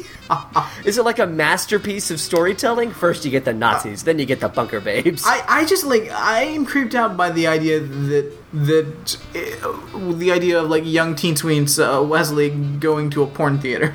It was a very stark turn.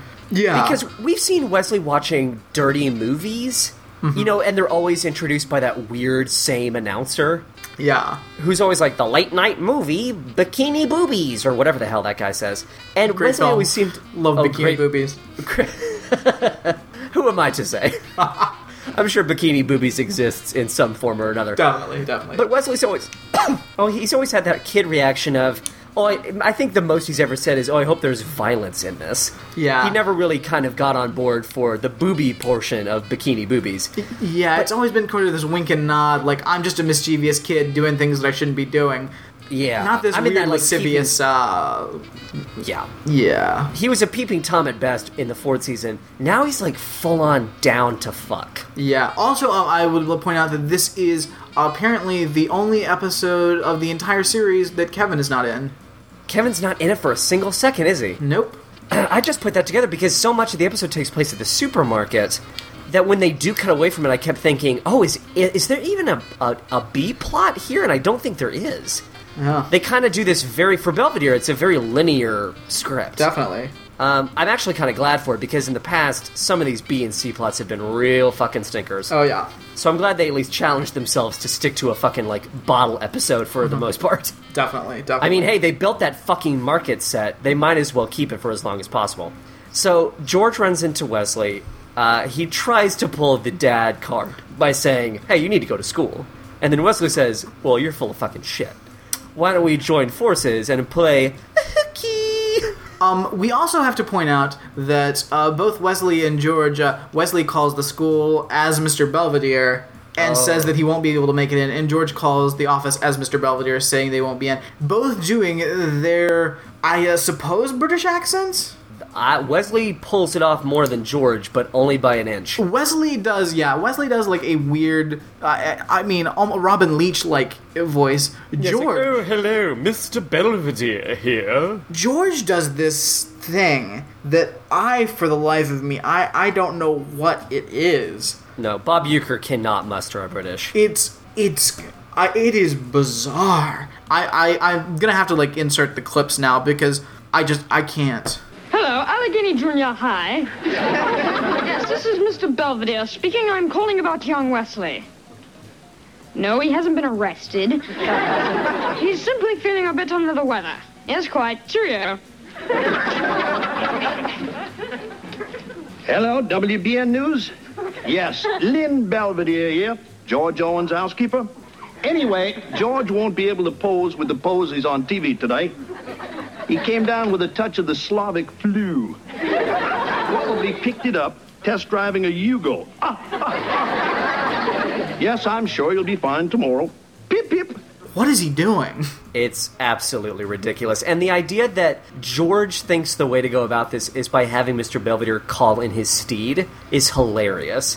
This idea that, who would I get to call for me? Oh, Mr. Belvedere, the housekeeper. Yeah, he'll tell my boss that I can't come in. I mean, he's such a man-child. He's not able to even, like, call in and pretend to be sick himself. Well, and he says he has the Slavic flu. Yeah. Which is absolutely ridiculous. So they run into each other, they decide to join forces. Wesley clearly had plans. Mm-hmm. But these plans are waylaid, and he doesn't seem to mind when the entire day is essentially spent looking at slides. Yes. This was not Wesley's MO. He was gonna go and get, like, fucked up and crazy. Yeah. And he seems to be having a great time with George looking at these slides. Oh boy. Like, Even more evidence that the show has gone off the rails. I honestly, I was like, what is happening? Because it's not, we just see, like, these slides, like, full frame. We're not seeing, like, it being projected. We're just seeing slides. Did they set up a screen in the middle of the living room? Because they're not looking at a wall. Yeah, they must have set up a screen. We see, young Kevin playing the drums. Yeah, we see Heather, and Wesley makes a crack about how she didn't sell any cookies, presumably because she ate all of them. But those aren't the slides that kill me. Yeah. First up, we've got a shot of Ringo Owens. Ringo Owens is apparently some very vague reference. I say vague, they think they're being very sharp and direct, but it's muddled at best. Mm-hmm. It's a Beatles joke, right? Yeah. Because his name is Ringo, he has a mop top, talk about how his drums were taken away, but for some reason, the joke for me doesn't, it's not funny, but at the same time, it doesn't work like they think it does. I don't know why, but it somehow crashes in a way that in a way that I did not expect. Well, because it's definitely not funny, but it also just... It's not really a joke. It's bizarrely, like, something, you know, you say, oh, here's Kevin with his first drum set. It's like, oh, here's Ringo Owens, we had to take his drums away. And it's not really a joke, it's just like a thing. No. It's too real. It's too real of a statement. Is it more of a visual gag? It makes you question the inherent structure of jokes. Yeah, well, I think the problem is, that's the first thing you see, and you're just immediately, because we don't know what we're doing. We haven't seen them on the couch looking at slides. We're just, all of a sudden, we cut away from the last scene to a picture of young Kevin with a drum set. Mm-hmm. And it's so shocking, and it's not a joke, but there's a laugh. It's very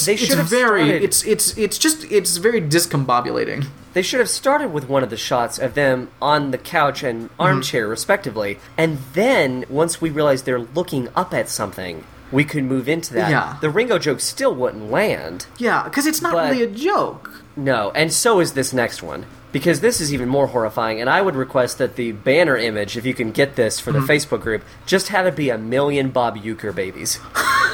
Because that's all that's been burned into my brain. I can't close my eyes. I'm like Laura Wimsett. I've seen hours that I didn't know existed. Yeah, because, alright, and because George says, oh, here's me as a baby, and, like, it's a picture, it's a black and white photo of a baby, but with just Bob Uecker's face on it. An enormous Bob Uecker head on the tiny baby body. And it's like, if this was a different season, and the way they react to it, it's like, oh, is this supposed to be a Photoshop joke? Or are we supposed to, this actually supposed to be the joke that this is what Bob Uecker looked like as a baby? Because that's what they're going for. They don't push it other way. Yeah. They just sort of laugh as if to say, it could go either way. Yeah.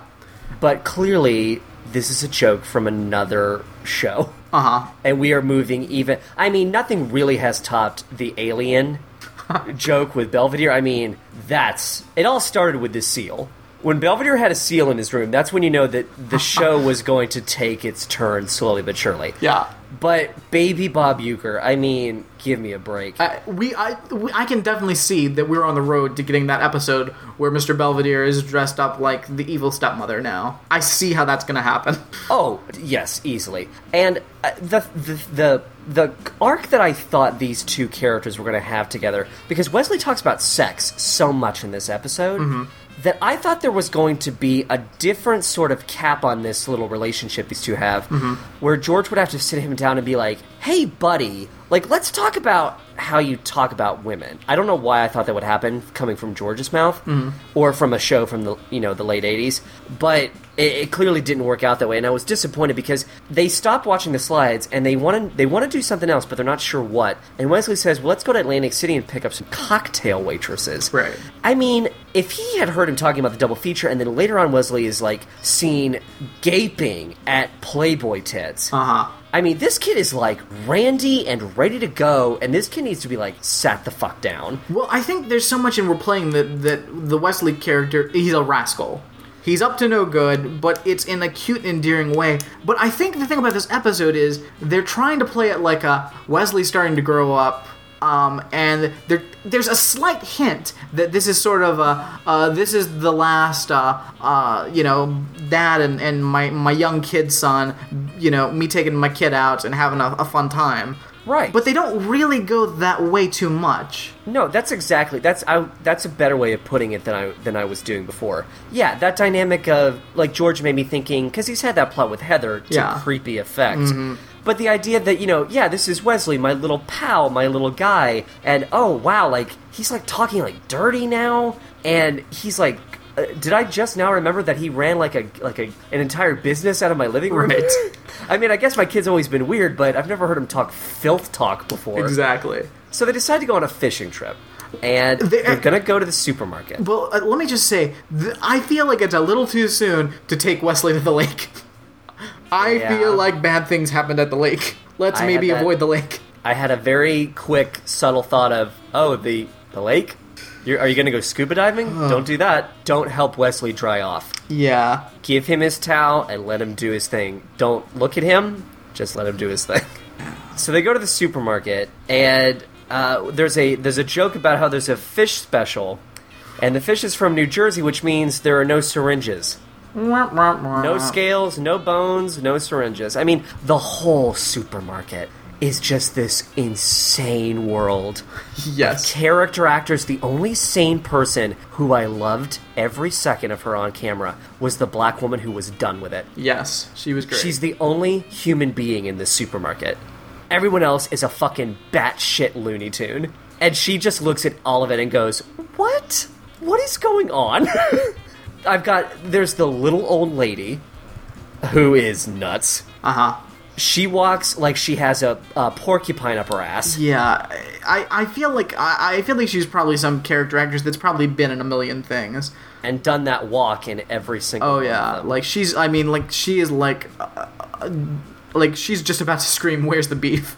Oh, very good point. Yes, if she was the same woman, I would in no way be surprised. Yeah, absolutely. There's the wacky manager telling the fish jokes. There's the one black character in the entire series. Have we ever had another black character up until this point who spoke on camera? It's a huge question. It's debatable. And we've got Doris. Now, we meet Doris because at one point Wesley is told, hey, I'm going to go get some beer, Wes. Go over there and get some cookies and chips and snacks. I'm Bob Euchre. Mm-hmm. Wesley is horrified to realize there is a clear sign that someone else is in this supermarket because all of the cookies are gone. Well, there's one package of cookies left and it's open.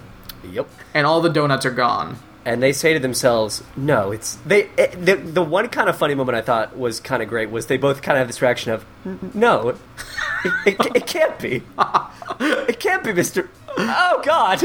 I mean, just the idea that you can spot Belvedere being in the store because all the donuts are gone and a package of cookies is left open on the rack. I mean, like, that's clearly, like, that's the level we're at now. When we see smash cut to Belvedere standing next to Doris, the free sample lady, his cart is breaking under the weight of all of this food. Yeah. How is he buying this? How is he affording this? He snatches like a package of cookies away from like a kid that's like been left unattended. Oh, like a baby. Yeah. Like an infant child, like in the seat of a cart. Yeah. And he's like eating the food, which you can't do. Yeah. Well, and people do. I don't doubt it, but this is when I really noticed the actor who plays Mr. Belvedere is quite fat. I hate to say it, but dude could have stood for his own health, not the character's health. Dude who plays Mr. Belvedere could have stood to lose a few pounds. Because, man, he's got a big old Winnie the Pooh tum-tum. Doris is the free sample lady, as I've said, and she keeps sort of insinuating that maybe they have more going on than a love for cheese samples. Yeah. Belvedere says, well, I've never had you sit on my Ritz. Oh, boy. What? I like we've had this in the last episode too. Like Belvedere just using women. Yeah, sort of regarding them with a little bit of lust. Mm-hmm. But at the end of the day, he doesn't really care. Yeah, he's fine to throw them away. This is a very husky voiced Kathleen Turner like. Yes, I should have wrote down Kathleen Turner. I also wrote down Lauren Bacall. Definitely. So, and Katharine Hepburn, is that also appropriate? Did Katharine Hepburn have like a smoky, husky voice? Yeah, okay. I think you're more accurate with the Kathleen Turner. Yeah, Doris is hot for teacher, and school is in session. At a certain point, I just wrote down, the 5th season is getting progressively nuttier. Yes. Because this is... Honestly, and also this grocery store set, I mean, it's, they really went all out.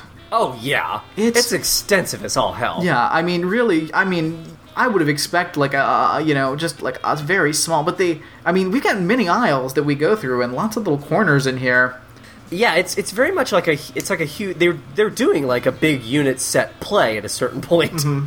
They're getting all of these different perspectives and multiple moments are happening at the same time. I want to know where else is, because there's no way this is a one-time use set. Like what pilot were they producing set in a grocery store, or where was this before or after? Man. Well, that makes me think of the side note, the thing I posted on the Facebook group about how the Saved by the Bell set has still been used to this day. Yeah. That's hilarious, because you look at all those photos and you go, yeah, that's clearly the same school. Yeah. The stairs are coming down just like always, and the lockers have not moved an inch. Yeah. Everything just looks... What's so funny is that Saved by the Bell has its own ridiculous charm because it's so ridiculous and outdated looking. Mm-hmm. But then you look at these supposedly new hip shows, and they already look so ridiculous. Mm-hmm. Because no school in any show for kids ever looks like a school.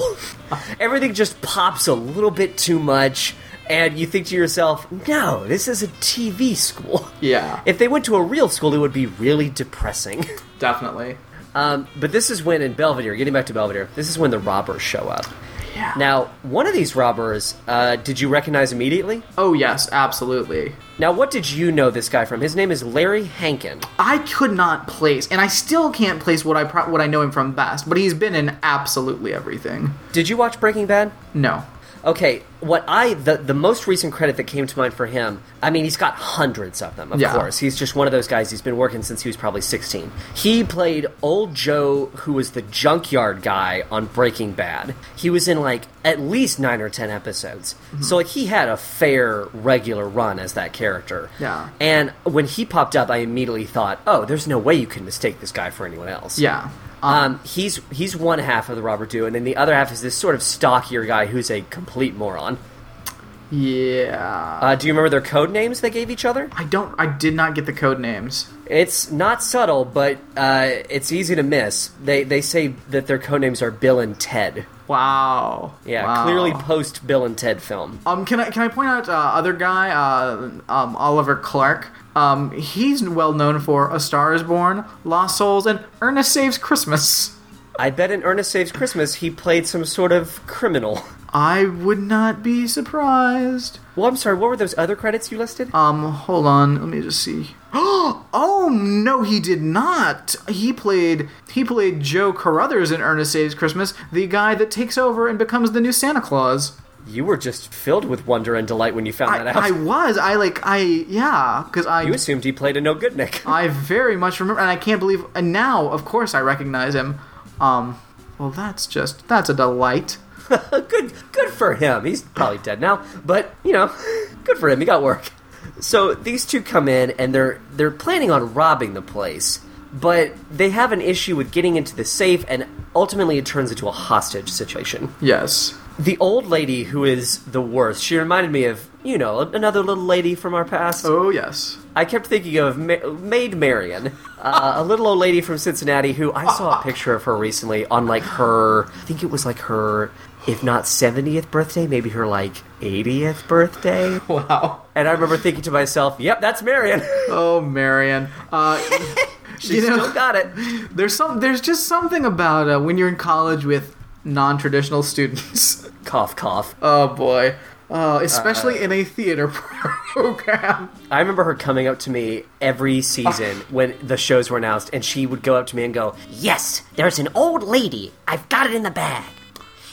I mean, she got pissed one year, though. Oh, she got pissed. Really? Because when we did Guys and Dolls my senior year, she assumed she was going to play the role of the kind of the wise older woman in the Salvation Army who looks after Sarah Brown. Mm-hmm. I don't think it's like a blood relative, but she's this mentor figure, and Hannah Dowdy wound up playing that role, and Marion got so pissed because she kept saying, it's supposed to be an old lady. Well, no, not necessarily. Yeah. And also, stop. Yeah. You're being bizarrely specifically selfish.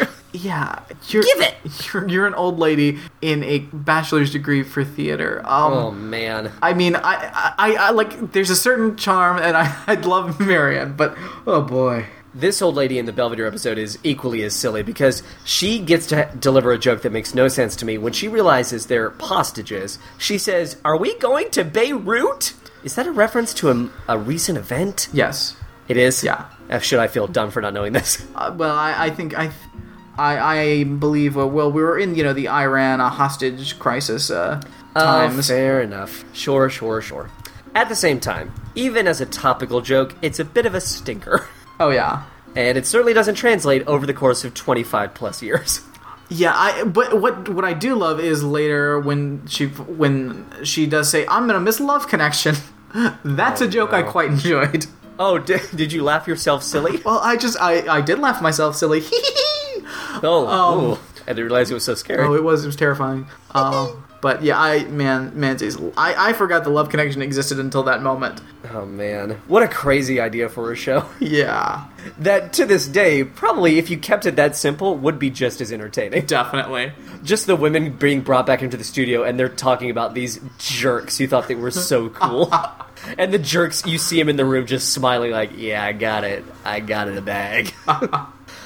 Okay, so at a certain point we cut to the Owens household. Heather is doing her homework. Mm-hmm. She's listening to the radio, and there's some there is a Kenny G music. She's listening to like a romantic soap opera on the radio. Is it, or is it just like I thought it was this radio station or this like kind of like a radio 4-hour block of romantic music that you could listen to in the bubble bath. I thought they said something like, I think it was like a "We'll be back to," and it was something, and I understood it to be. I wrote it down. The name of whatever this is, if it's a soap opera, if it's a block of music, they say, "We'll be right back with the light touch of Lanzarone." What are you talking about?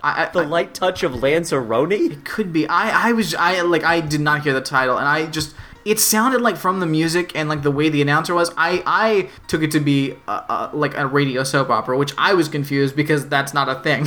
It's definitely not a thing, and for it to be interrupted by a news report would be even stranger. Yes. Yeah, so it gets interrupted for this report about the hostage crisis at the supermarket, day one. And Heather gets all contrite and she says, wow, you hear about those poor people. What they don't seem to be they should be more freaked out that this is the supermarket right where they live. Right. There's like a crazy hostage situation at your local supermarket where you go all the time. That's pretty crazy. And she says, it just makes you consider how some problems aren't that big of a deal.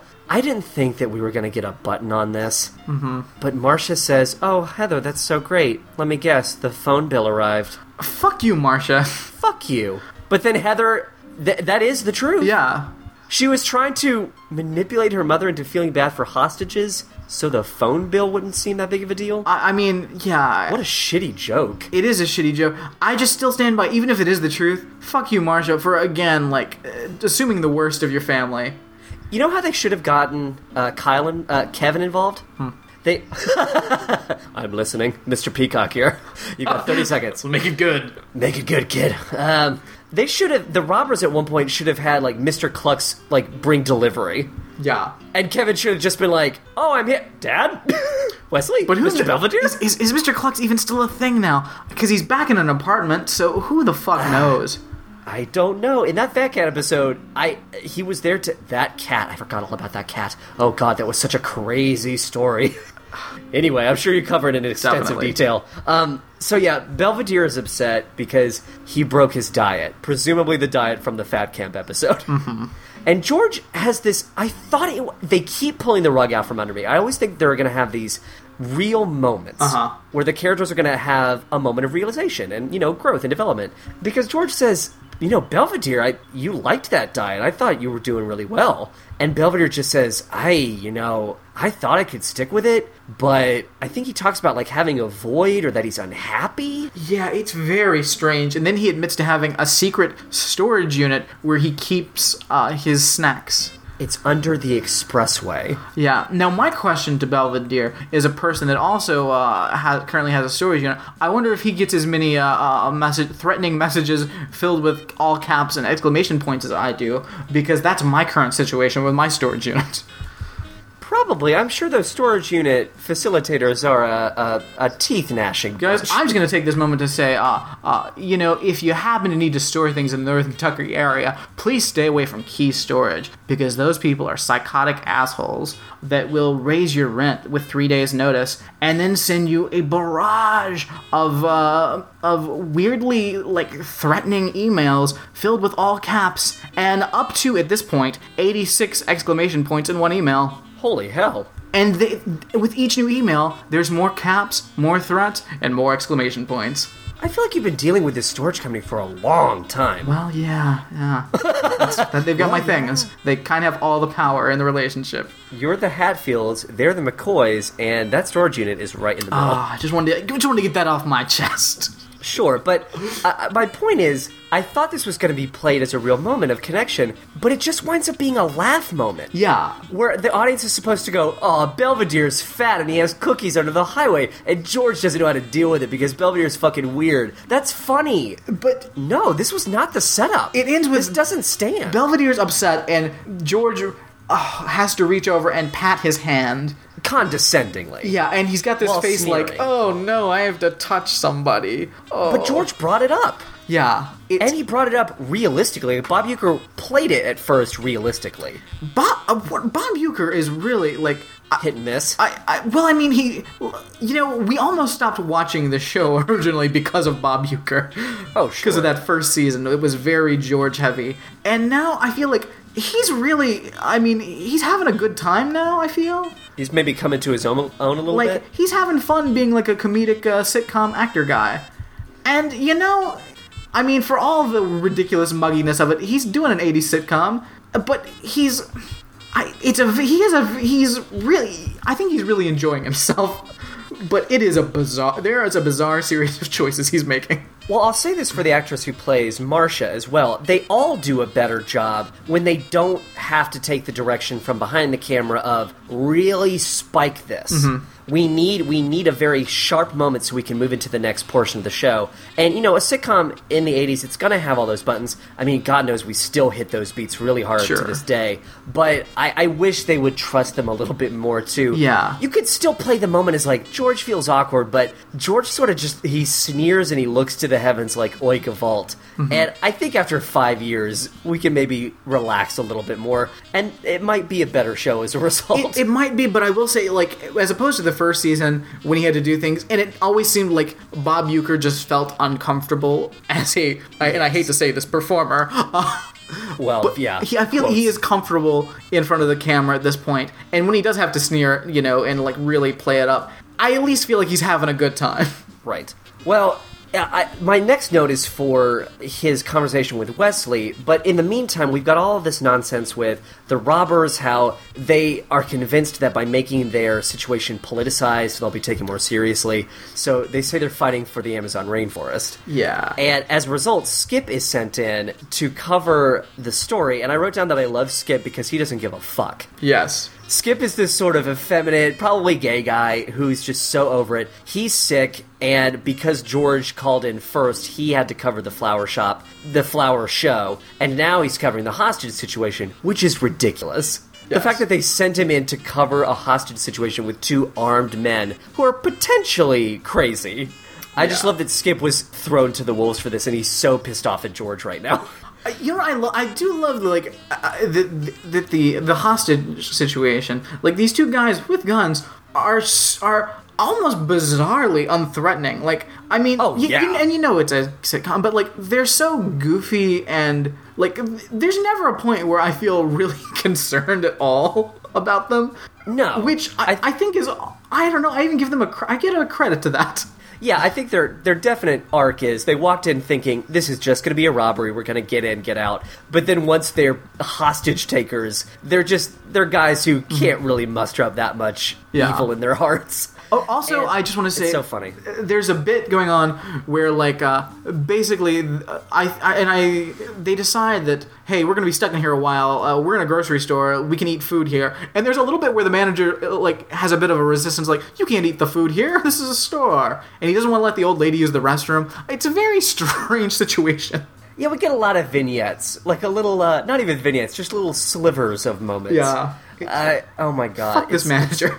Yeah, the manager is very strange. They get a classic bathroom key joke because the key is attached to an enormous keychain. Ha ha ha, some things will never change. Oh boy. So, let's talk about the conversation that George has with Wesley. I forgot all about this, but I have it written down.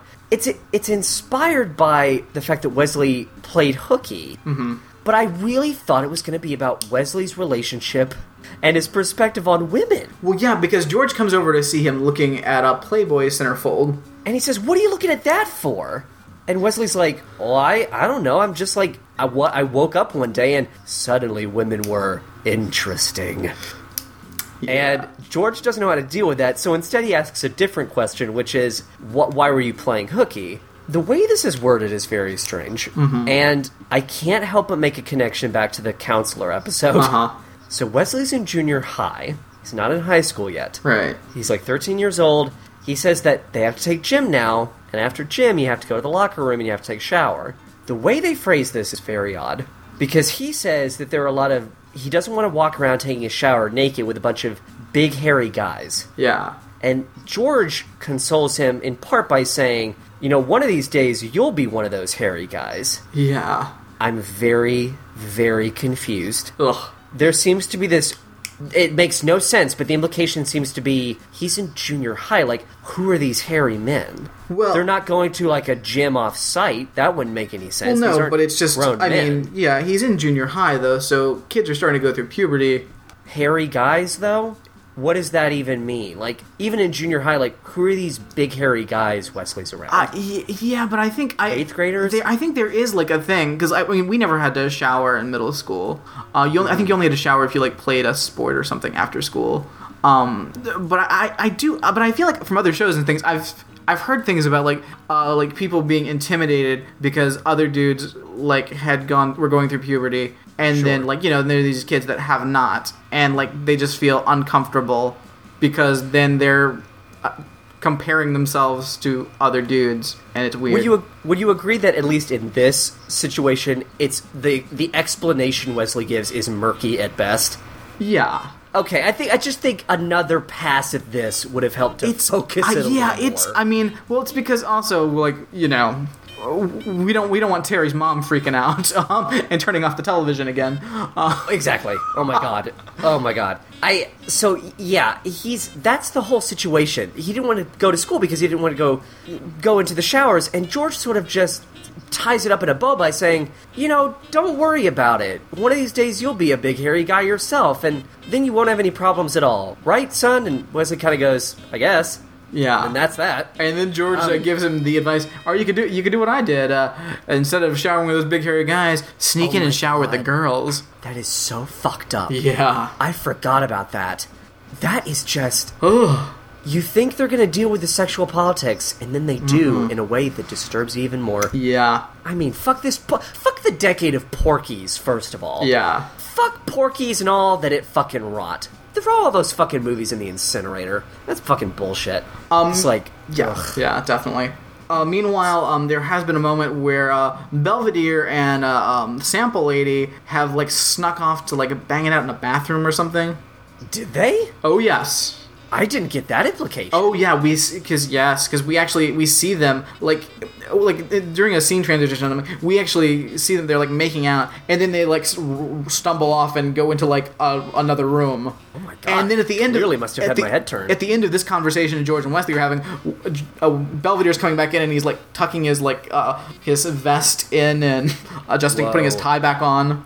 Well, she has a whole fit by the kind of deli case about how no one sees her as anything but a giver. Yeah. And there's a certain point where she wants to take. And this is after they fooled around? No. This is when that happens. Okay. Alright. So strange that I missed that beat. Yeah, that's happening over there, and at a certain point the robbers say, okay, well, our demands aren't being met, so we're going to make a break for it. Well, we need to... This is where Skip comes in. Oh, yeah. Skip comes in, I just want to point out that Skip recognizes George apparently by his ass. Yes. George is hiding under one of the little checkout conveyor belts. Yes. And Skip, who is a gay man, Yes. knows an ass, even an unattractive one, when he spots it. I feel like they're really just barely holding It's back ridiculous. the commentary at this point. Skip is gay. I don't think we're supposed to no. misread that as anything else. Yeah. And he's just very, he's like one of the giants from A Snow White Christmas. Yeah. In that he's gay, but at the same time, all we're really allowed to say is he's persnickety. Exactly. He's fussy. Exactly. He likes to keep a clean home, if you know what I mean. I think a clean butthole? Is that what you mean? Yes, that's what we mean. Oh, Skip. I love when Skip he's like, he's complaining to George about the whole, flower thing, and Belvedere jumps in and he's like, who the hell is this? Well, it's my housekeeper. How the fuck do you afford a housekeeper? I don't even live in a house. That's what he says. Poor Skip. I love it. I do. Poor Skip is trying to keep the attention of like a 24-year-old guy who like really can't stand him. Yes. I just love someone finally pointing out how the fuck do they afford a housekeeper. Yeah, because you know most of the people in their lives probably don't even realize that's the case. And you've had him for 5 years? God, you guys are weird. You're a weird fucking family. So yeah, I think now we can safely say the robbers want to take a hostage with them. Mm-hmm. And they grab someone first, and that's not going to work out for whatever reason. I forget who that person is. And then they grab Wesley. Yeah. Now that's the moment, even more than the going up to the lake, even more than the being uncomfortable around other naked dudes, wet naked dudes. There's a scary adult grabbing Wesley. Yeah. And George doesn't really freak out the way you'd think he would. Like, don't get me wrong, he says, no. You're not taking my fucking kid. If you're going to take anyone, you're going to take me. But the way Bob Uecker plays it, it's a little too light. Yeah. There's a moment there where I feel like the second they lunge near the kid, Yeah. Well, and Larry Hankin, like, to be fair, he doesn't grab him. Right. Again, these guys still, even in this, don't seem very threatening at all. But the fact that they think to take a kid that's on some level kind of fucked up, isn't it? Definitely. And so Belvedere breaks into this is when I thought the show was taking such a whiplash turn. I actually thought that the episode was going to end on a message of staunch liberal environmentalism. Yeah. But it's ultimately played as a trick. Right. Because Belvedere is just tricking these two guys into thinking, if you go into prison and you do your time and you do a letter campaign, maybe you can solve acid rain. You ever think about that? He's tricking them, but the way the actor delivers it is sincere. Well, because it's such a jump that they have to make, and there's also a weird moment where they're like, we've been in prison before. We were happy there once. Weird. There's a weird implication that they're lovers. That they are lovers. They had a life together. And Belvedere just goes into this whole thing. Like, no, take me. If the acid rain doesn't kill me, the lead and the preservatives of these donuts will. So it might as well be the lead from bullets. It's so stark. It is and it also he's seems tying it into his diet too. Yeah, and it seems like it's coming from a place like where Belvedere is really like, I'm so upset with my weight problem and my eating habits that I'm willing to die because of it, because this is what I deserve. It is a dark moment. So strange. You're right. This episode is a lot more insane than I initially gave it credit for.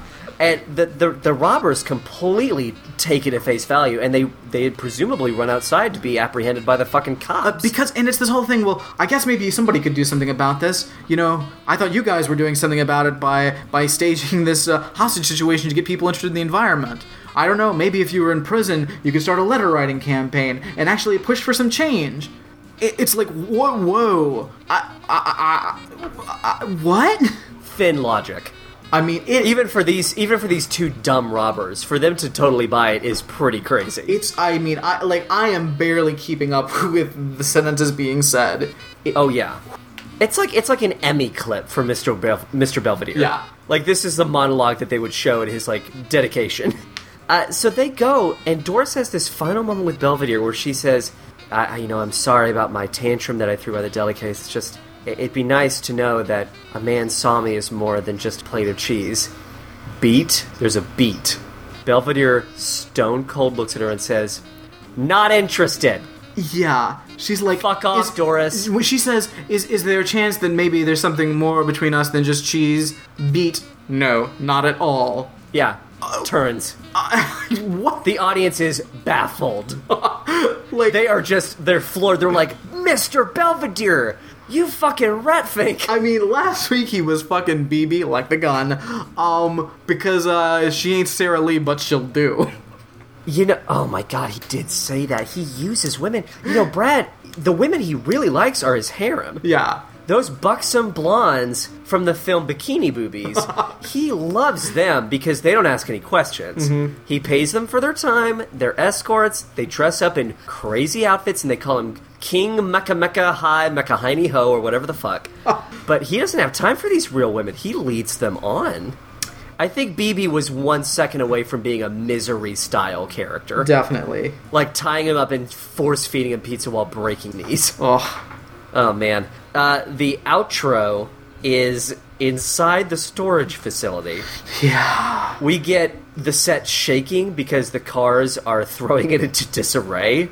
He's writing in his journal, which is just fucking nuts. Mm-hmm. And he makes a joke about how if he's going to start his diet anew, he's going to have to get rid of his inventory. So many cookies. Yeah, like... He's drowning in cookies. It is a mountain. Now, what's so funny is that the YouTube comments for this video make the point that, he's made a Sara Lee joke and he takes, like, shortbread, I think, from that one little kid.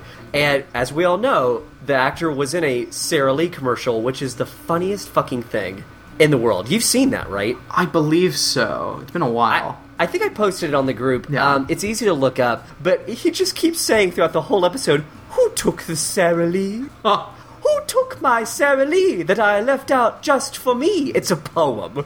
And this little girl, like, appears in the frame, and she's like, me. I took it. And he's like, oh, all right. Who took the Sara Lee? It's just so goofy.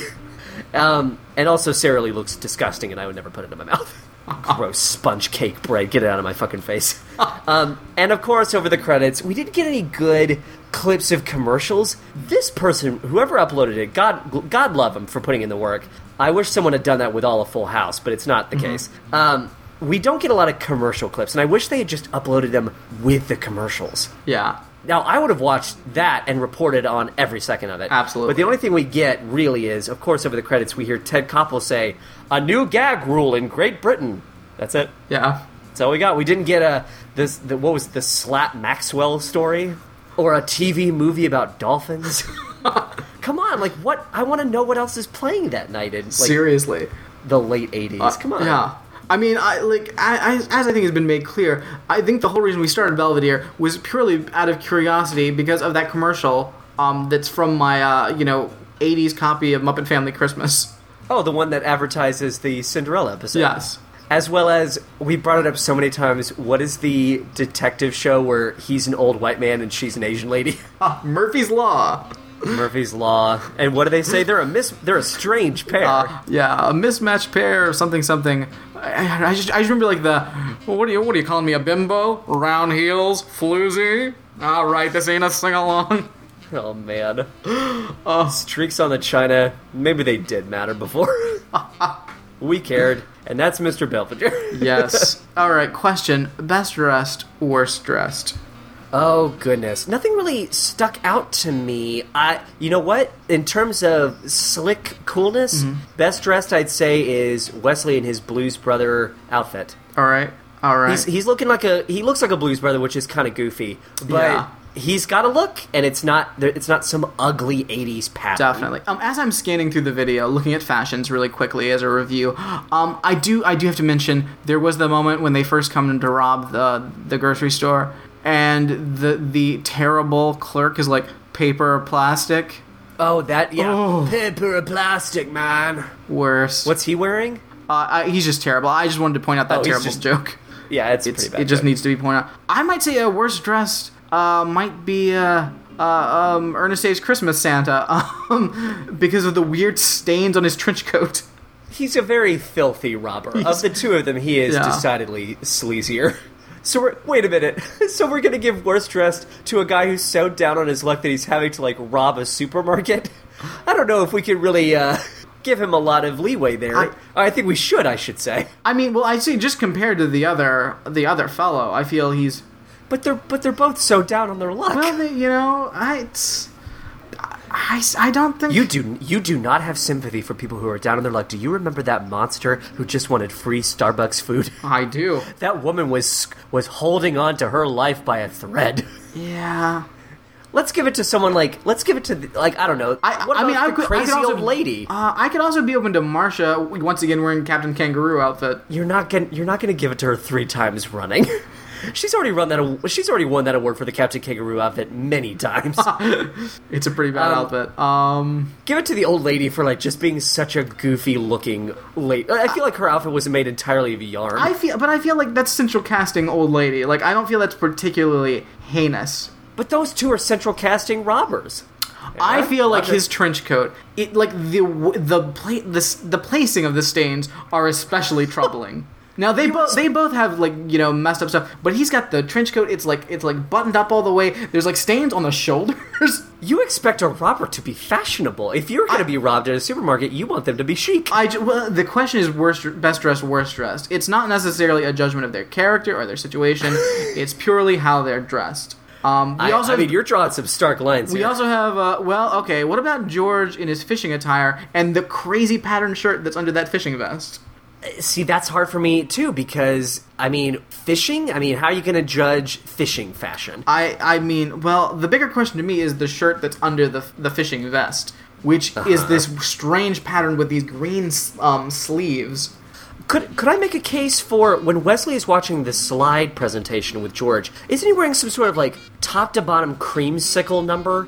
He's basically where it's he's taken off the jacket. White? He's taken off the jacket and tie from his Blues Brothers outfit. Can Wesley win both worst dressed and best dressed? I've got a candidate for either one. Kevin. Oh, sure. Young Ringo Owens. Let's give it to Ringo. That could be Ringo best Owens or worst Baby. dressed. I say worst dressed is either Ringo Owens or Baby Bob Uecker. Baby Bob Uecker looks awful. Baby Bob Uecker isn't dressed though, except wearing a bonnet. That's it. Okay. Done and done. Nothing but a bonnet. That is pretty bad. Yep, Baby Bob Uecker. Yeah, okay. You're a monstrosity. That head ripped out of his mother's vagina and left her for dead. All right, for the bonnet, we'll give it to Baby Bob Uecker. Yeah, Baby Bob Uecker's bonnet.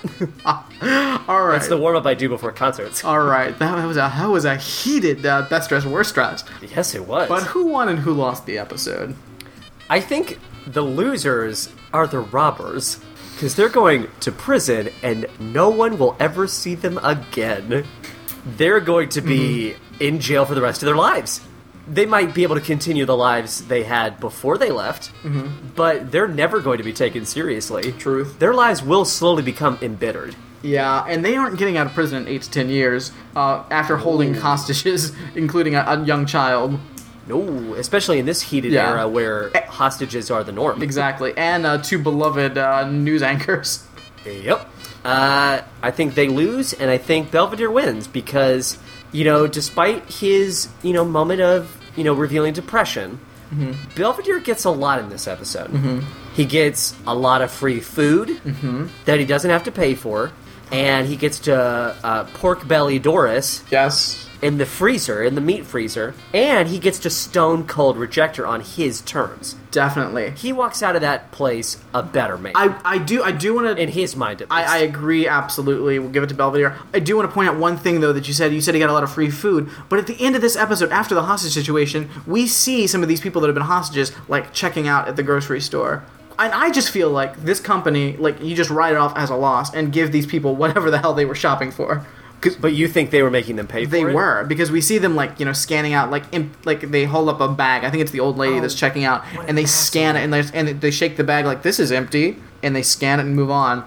Maybe they're taking an inventory and they're not going to charge them, but I feel like this asshole supermarket manager forced these people to pay for things. Can we consider how the timeline of this episode makes absolutely no sense when you consider Heather and Marcia back at the house? Yeah. They say day one of the hostage crisis. That clearly went on for a while. Well, no, I think neither of them think it's weird that they're not back at the house. I think the day one is just a joke about the Iran hostage situation.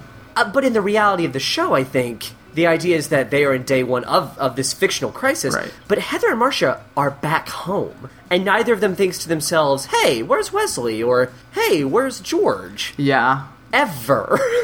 Or do we think that they're just going to go home and never mention this Well, I mean, to them? we see them so briefly that I think the fact that George and Belvedere are also not there, it's like, oh, okay, they could have picked up Wesley and... I know, but the second you show anyone outside of that supermarket, you beg the question. Definitely. Like, I don't know, it's that lazy writing of like... Yeah, but if we'd seen them for any longer, then I think there might have been more of a question, but... Why did we need to see them at all? We didn't see Kevin at all. Yeah. We certainly didn't need a callback to Marcia and Heather for that awful phone bill joke. Yeah. Ugh, gross. So the robbers lose. Belvedere I wins. say Belvedere still wins because he got to eat. I feel like he snuck out there. Definitely. I don't think he paid for it. Definitely. He didn't fucking pay for it. And he got to stone cold put a hand up to Doris's face and go, "Nuh-uh, honey. Yeah. I'm a one-man Belvedere. I'm rolling out of here." Definitely. And he got to eat all those cookies. He did indeed. In his storage facility. He presumably ate all of those over the course of one night. Oh, boy. Oh, boy. Diabetic coma. Yeah. I can't feel my feet. Oh, Don't doubt it. that's Belvedere. Ladies and gentlemen, we are coming to the end of another sterling episode of the Ramjack podcast. There are many ways you can reach us. Brad, the best example I can think of is the voicemail. Absolutely. You can call us at 206-339-5894 with whatever kinds of questions, queries. Do you need advice? Do you have thoughts about the shows? Whatever, just call us. We got a few voicemails this week, so I feel let's jump into this. Sure. Hey, Ramjack, Paul Mackey. In the alternative freezer room. This is the source library or something like that. I don't know exactly what this is. This is the room sort of near the freezer room. The freezer room's locked. I have a key, but I just didn't want to unlock it, so whatever. Anyways, update on the Laura Whimsit book. I put in with my local library a request for a library transfer. Of course, I'm in Minnesota, and the book is very far away from me. I specifically found it online at the Owensboro Library and linked that to my local library as they asked for where you've heard about a book that you're requesting. And I have gotten a reply back since that they A, do not plan to purchase the book as though they could, and B, they were unable to get a transfer. So I believe that book is being locked securely away at the Owensboro Library from being ever loaned out to anybody else. Perhaps they heard there's a bounty on it. I don't know. Maybe not. Anyways, that's it. I wasn't able to get it. They officially sent me an email saying they would not be able to get it for me. So, back in your court. Talk to you later. Bye. Yeah. What is with this book? All right, and update. We put in a request, and about a week and a half ago, we got word that none of the three libraries were willing to lend it out. That is so crazy to me. Yeah. What value does this book hold? I don't know. I've said it so many times on this show for so many reasons. That does not make sense. I agreed. I feel like at this point, the options are we've got to find some kind of like used bookstore in the area that might randomly have a copy, or we get one from Laura somehow, or we actually go to these libraries and copy the whole thing there. Because my plan was to get it, interlibrary loan, and then just scan it all, and then do like an optical recognition, and then we would have it. Oh, sure. And, I mean, as I've said before, probably the easiest solution would be if I was ever in Owensboro, I could just walk into that library. And, I mean, what's going to happen? Is this book so under lock and key that they're going to say, you may look at the book, but there is no touching of the book, no copying of the book. The book is sacred. I think the problem lies in that there are a few copies, and and it's because two of the places are, I think, university libraries. And if like there aren't multiple copies, they just don't lend it out. But I'm sure you can check it out there. It's just they don't make it available for interlibrary loan because it's impossible to replace because there are so few copies. Yes, and we know that we can't go to Laura. I've tried Yeah. that. She was useless. Utterly useless. I'm still like I'm plotting. I've been plotting together like just a really over the top email with a concocted story because I feel like she probably has a couple of copies, but you just need a good enough story, and that's what I'm working on currently. Maybe I can like get her to like get off her ass and get into her attic and get like a copy. That's my current plan. But other than that, I would say if anybody listening is like a college student, maybe you'll have better luck with an interlibrary loan because they might be willing to lend to another university. If you're a college student in the state of Kentucky, I think you'd have an even better Definitely. chance. But if you're a college student of any I would say please try, like, just get this book. You can just, like, scan it. It might take a little while, but it's worth it. Paul, I thank you for the effort. I'm glad that I've tried looking at those websites, and I'm surprised that you were able to navigate them, because they are so old-fashioned and strange that the fact that you were even able to set up the request is more than I could figure out. Well, we actually... I never thought it would involve this much work. We went to Orlando, like the main Orlando library, and they've stopped doing interlibrary loan, which I think is insane. Like, you're a library. One of your jobs is to be able to get books. And they like, because you have to pay like a fee to be part of the interlibrary loan system. And they're like, not enough people were doing it, so we just stopped doing it. Fuck you. Great. So we went to another library, and they were very helpful, and they did it, but then we just got noticed that, we can't get the book. Man, this book is it's under lock and key. We gotta get it. All right. Next voicemail. All right. Hi, Ramjack. This is Alex, once again MIA, sadly, from this recording of Ramjack. And I have to say, I absolutely love this episode of Mr. Belvedere.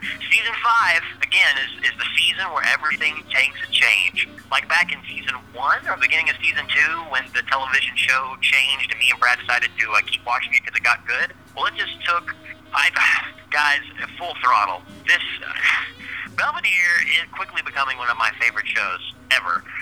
So, in an episode of pure zaniness, in this episode, Hookie, my favorite of many, I guess, little skits or side stories that they do is Belvedere and the Cheese Lady. It is awesome. I love the build-up where Belvedere's making small talk with her, a little bit of sexual innuendo around the cheese and a Ritz cracker, to where it builds in the hostage situation of her thinking this is her last moments and how she throws herself at Belvedere, and then Belvedere basically turning her down and shutting down her dream or fantasy. It's pretty wild. It's pretty cool. I'm just glad to be a part of it all. Thank you guys. Absolutely love the last episode of just the two of you. I look forward to coming back on the show next week. I love you guys. Bye. He's not wrong. True. That episode was pure zaniness, and that subplot with Doris, as we've established, is pretty fucked up. Absolutely. In fact, I think we actually have another message from Alex here. Hey guys, this is Alex again. I'm so sorry. I'm driving presently and I got distracted. And I didn't get to mention some of the other things about the episode that I really, really enjoyed. First off, I love the Belvedere impressions at the beginning. As someone who likes to think he commands a very interesting, if enough, nice take on Belvedere. I absolutely love George. I don't know what the fuck he was doing. And of course, little Wesley T's impression, absolutely amazing. And what about fucking Belvedere hiding out near the interstate in his little bunker? And he has like a fucking dessert bug out. Crazy, but I love it. I love you guys. Hey, have a good episode. Talk to you soon. I feel like Alex is like the erstwhile dad, like on the road calling. Hey, Merry Christmas, guys! Mom gave you the presents, right? I love you. I love you so much. Oh, here's something. Alex, we love you. And I can never replace you because you're too tall. Indeed. I just want to peel back the curtain a little bit. We weren't sure if Alex was going to be free to record. I sent him a message to let him know that recording was happening tonight. And I finally heard back from him. We started recording at 8:30. I get a message 7:55. He's in. He's ready to go. At 8:02, he's like, "Drat, can't now." I'll send a voicemail. Oh, guys, Dad. If you have any thoughts to what happened in those 7 minutes, please email those, and we'll see if you're right. Do you remember the game Mystery Minute? Well, this is Mystery 7 Minutes. So if you've got a theory of what happened in the 7 minutes, let us know, because mystery. Oh, Dad was supposed to come to my ballet recital. I'm on my way. Drat, can't make it. Sorry, kids. Daddy's coming, eventually. Brad, there are other ways that listeners out there can reach you, and Alex. Absolutely. There is the email. What's that email? It's ramjackpodcast@gmail.com. Also, you can hit us up on Twitter at ramjackpodcast. There is the official website for the show. That's ramjackpodcast.com. And if you want to check out the wiki, just type in ramjackpodcast.com/wiki. It's a fun time. There's the Facebook group. There's a lot of stuff on the Facebook group. Go to it and join. And also, give us a review on iTunes. Hit that up. Leave some stars. All of the stars. Pull the stars from the heavens and place them onto your computer, shall you? Take them away from Morpheus and put them in the iTunes. God, Morpheus, the dark land of slumber. God, oh boy. And if you want to check out another podcast, check out How Rude, the Full House podcast featuring myself, my friend Brandon Chogny, and our cavalcade of guests. We're breaking down Full House, and we are available through iTunes now, so subscribe today if it pleases you. I just listened to the first episode, and it is a delight. Yeah, you hear that? Eh? You dummies. Get on it, people. If they want to find you on Twitter, how could they do that? Oh, that's a very good question. Although I don't think I've gained too many new followers lately. All of the, I think, hardcore Ramjack Twitter users have since subscribed to me. But if you're new to the game, my Twitter handle is JONPERNISEK. Hurrah! Guys, if your mom's is giving you issues about seeing your bishop, don't get stressed out about it. If she tries to pull that nonsense, you just sit back with your friends and laugh yourself silly.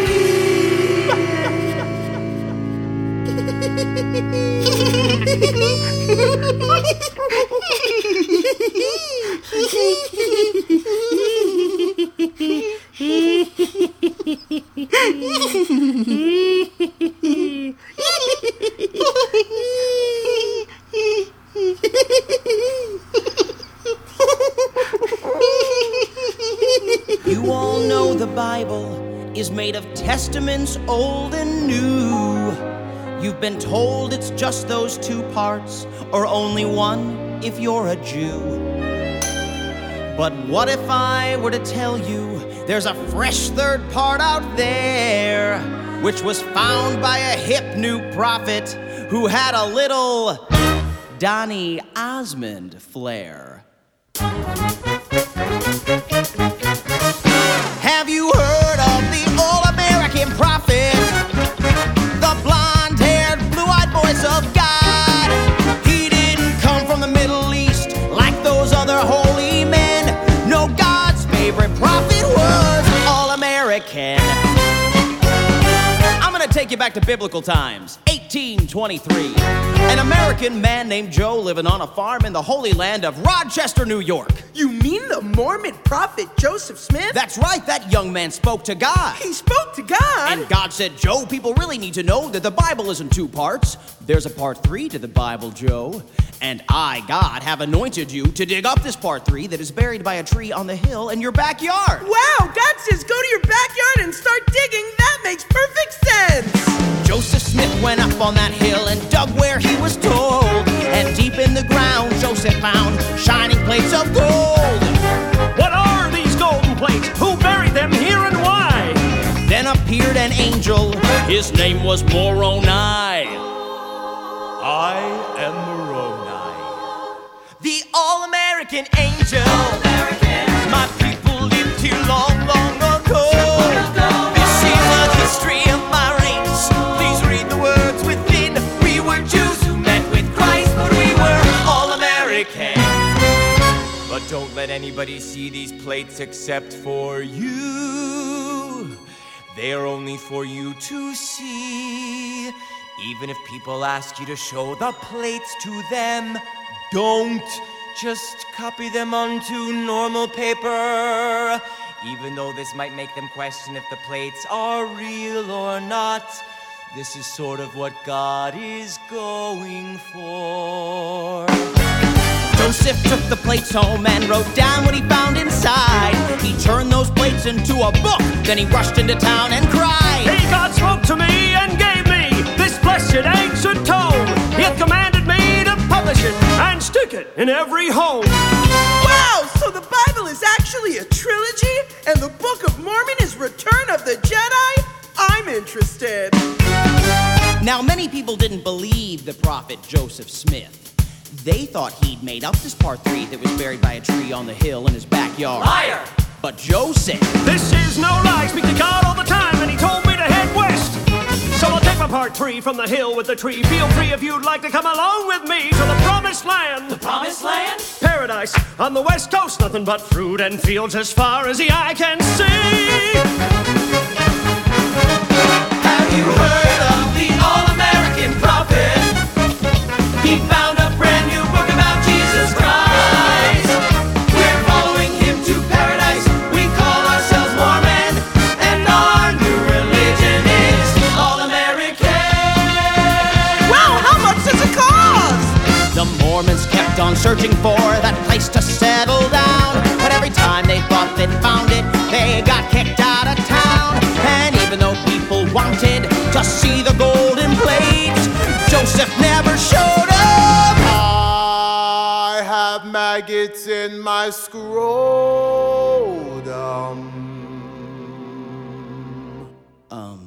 Okay.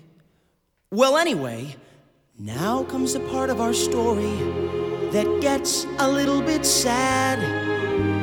On the way to the promised land, Mormons made people mad. Joseph was shot by an angry mob and knew he'd soon be done. You must lead the people now, my good friend Brigham Young. Oh God, why are you letting me die without having me show people the plates? They'll have no proof I was telling the truth or not. They'll have to believe it just 'cause. Oh, I guess that's kinda what you were going for. The prophet Joseph Smith died for what he believed in. But his followers, they kept heading west. And Brigham Young led them to Paradise, a sparkling land in Utah they called Salt Lake City. And there, the Mormons multiplied and made big Mormon families, generation to generation, until finally, they made me. And now it's my job to lead you where those early settlers were led long ago. Have you heard of the all-American prophet? Heaven prize! The next in line to be the voice of God. My best friend! He's gonna do something incredible and be Joseph Smith again. 'Cause Kevin Price, the prophet, is all-American. And if you order now, we'll also throw in a set of steak knives. All-American.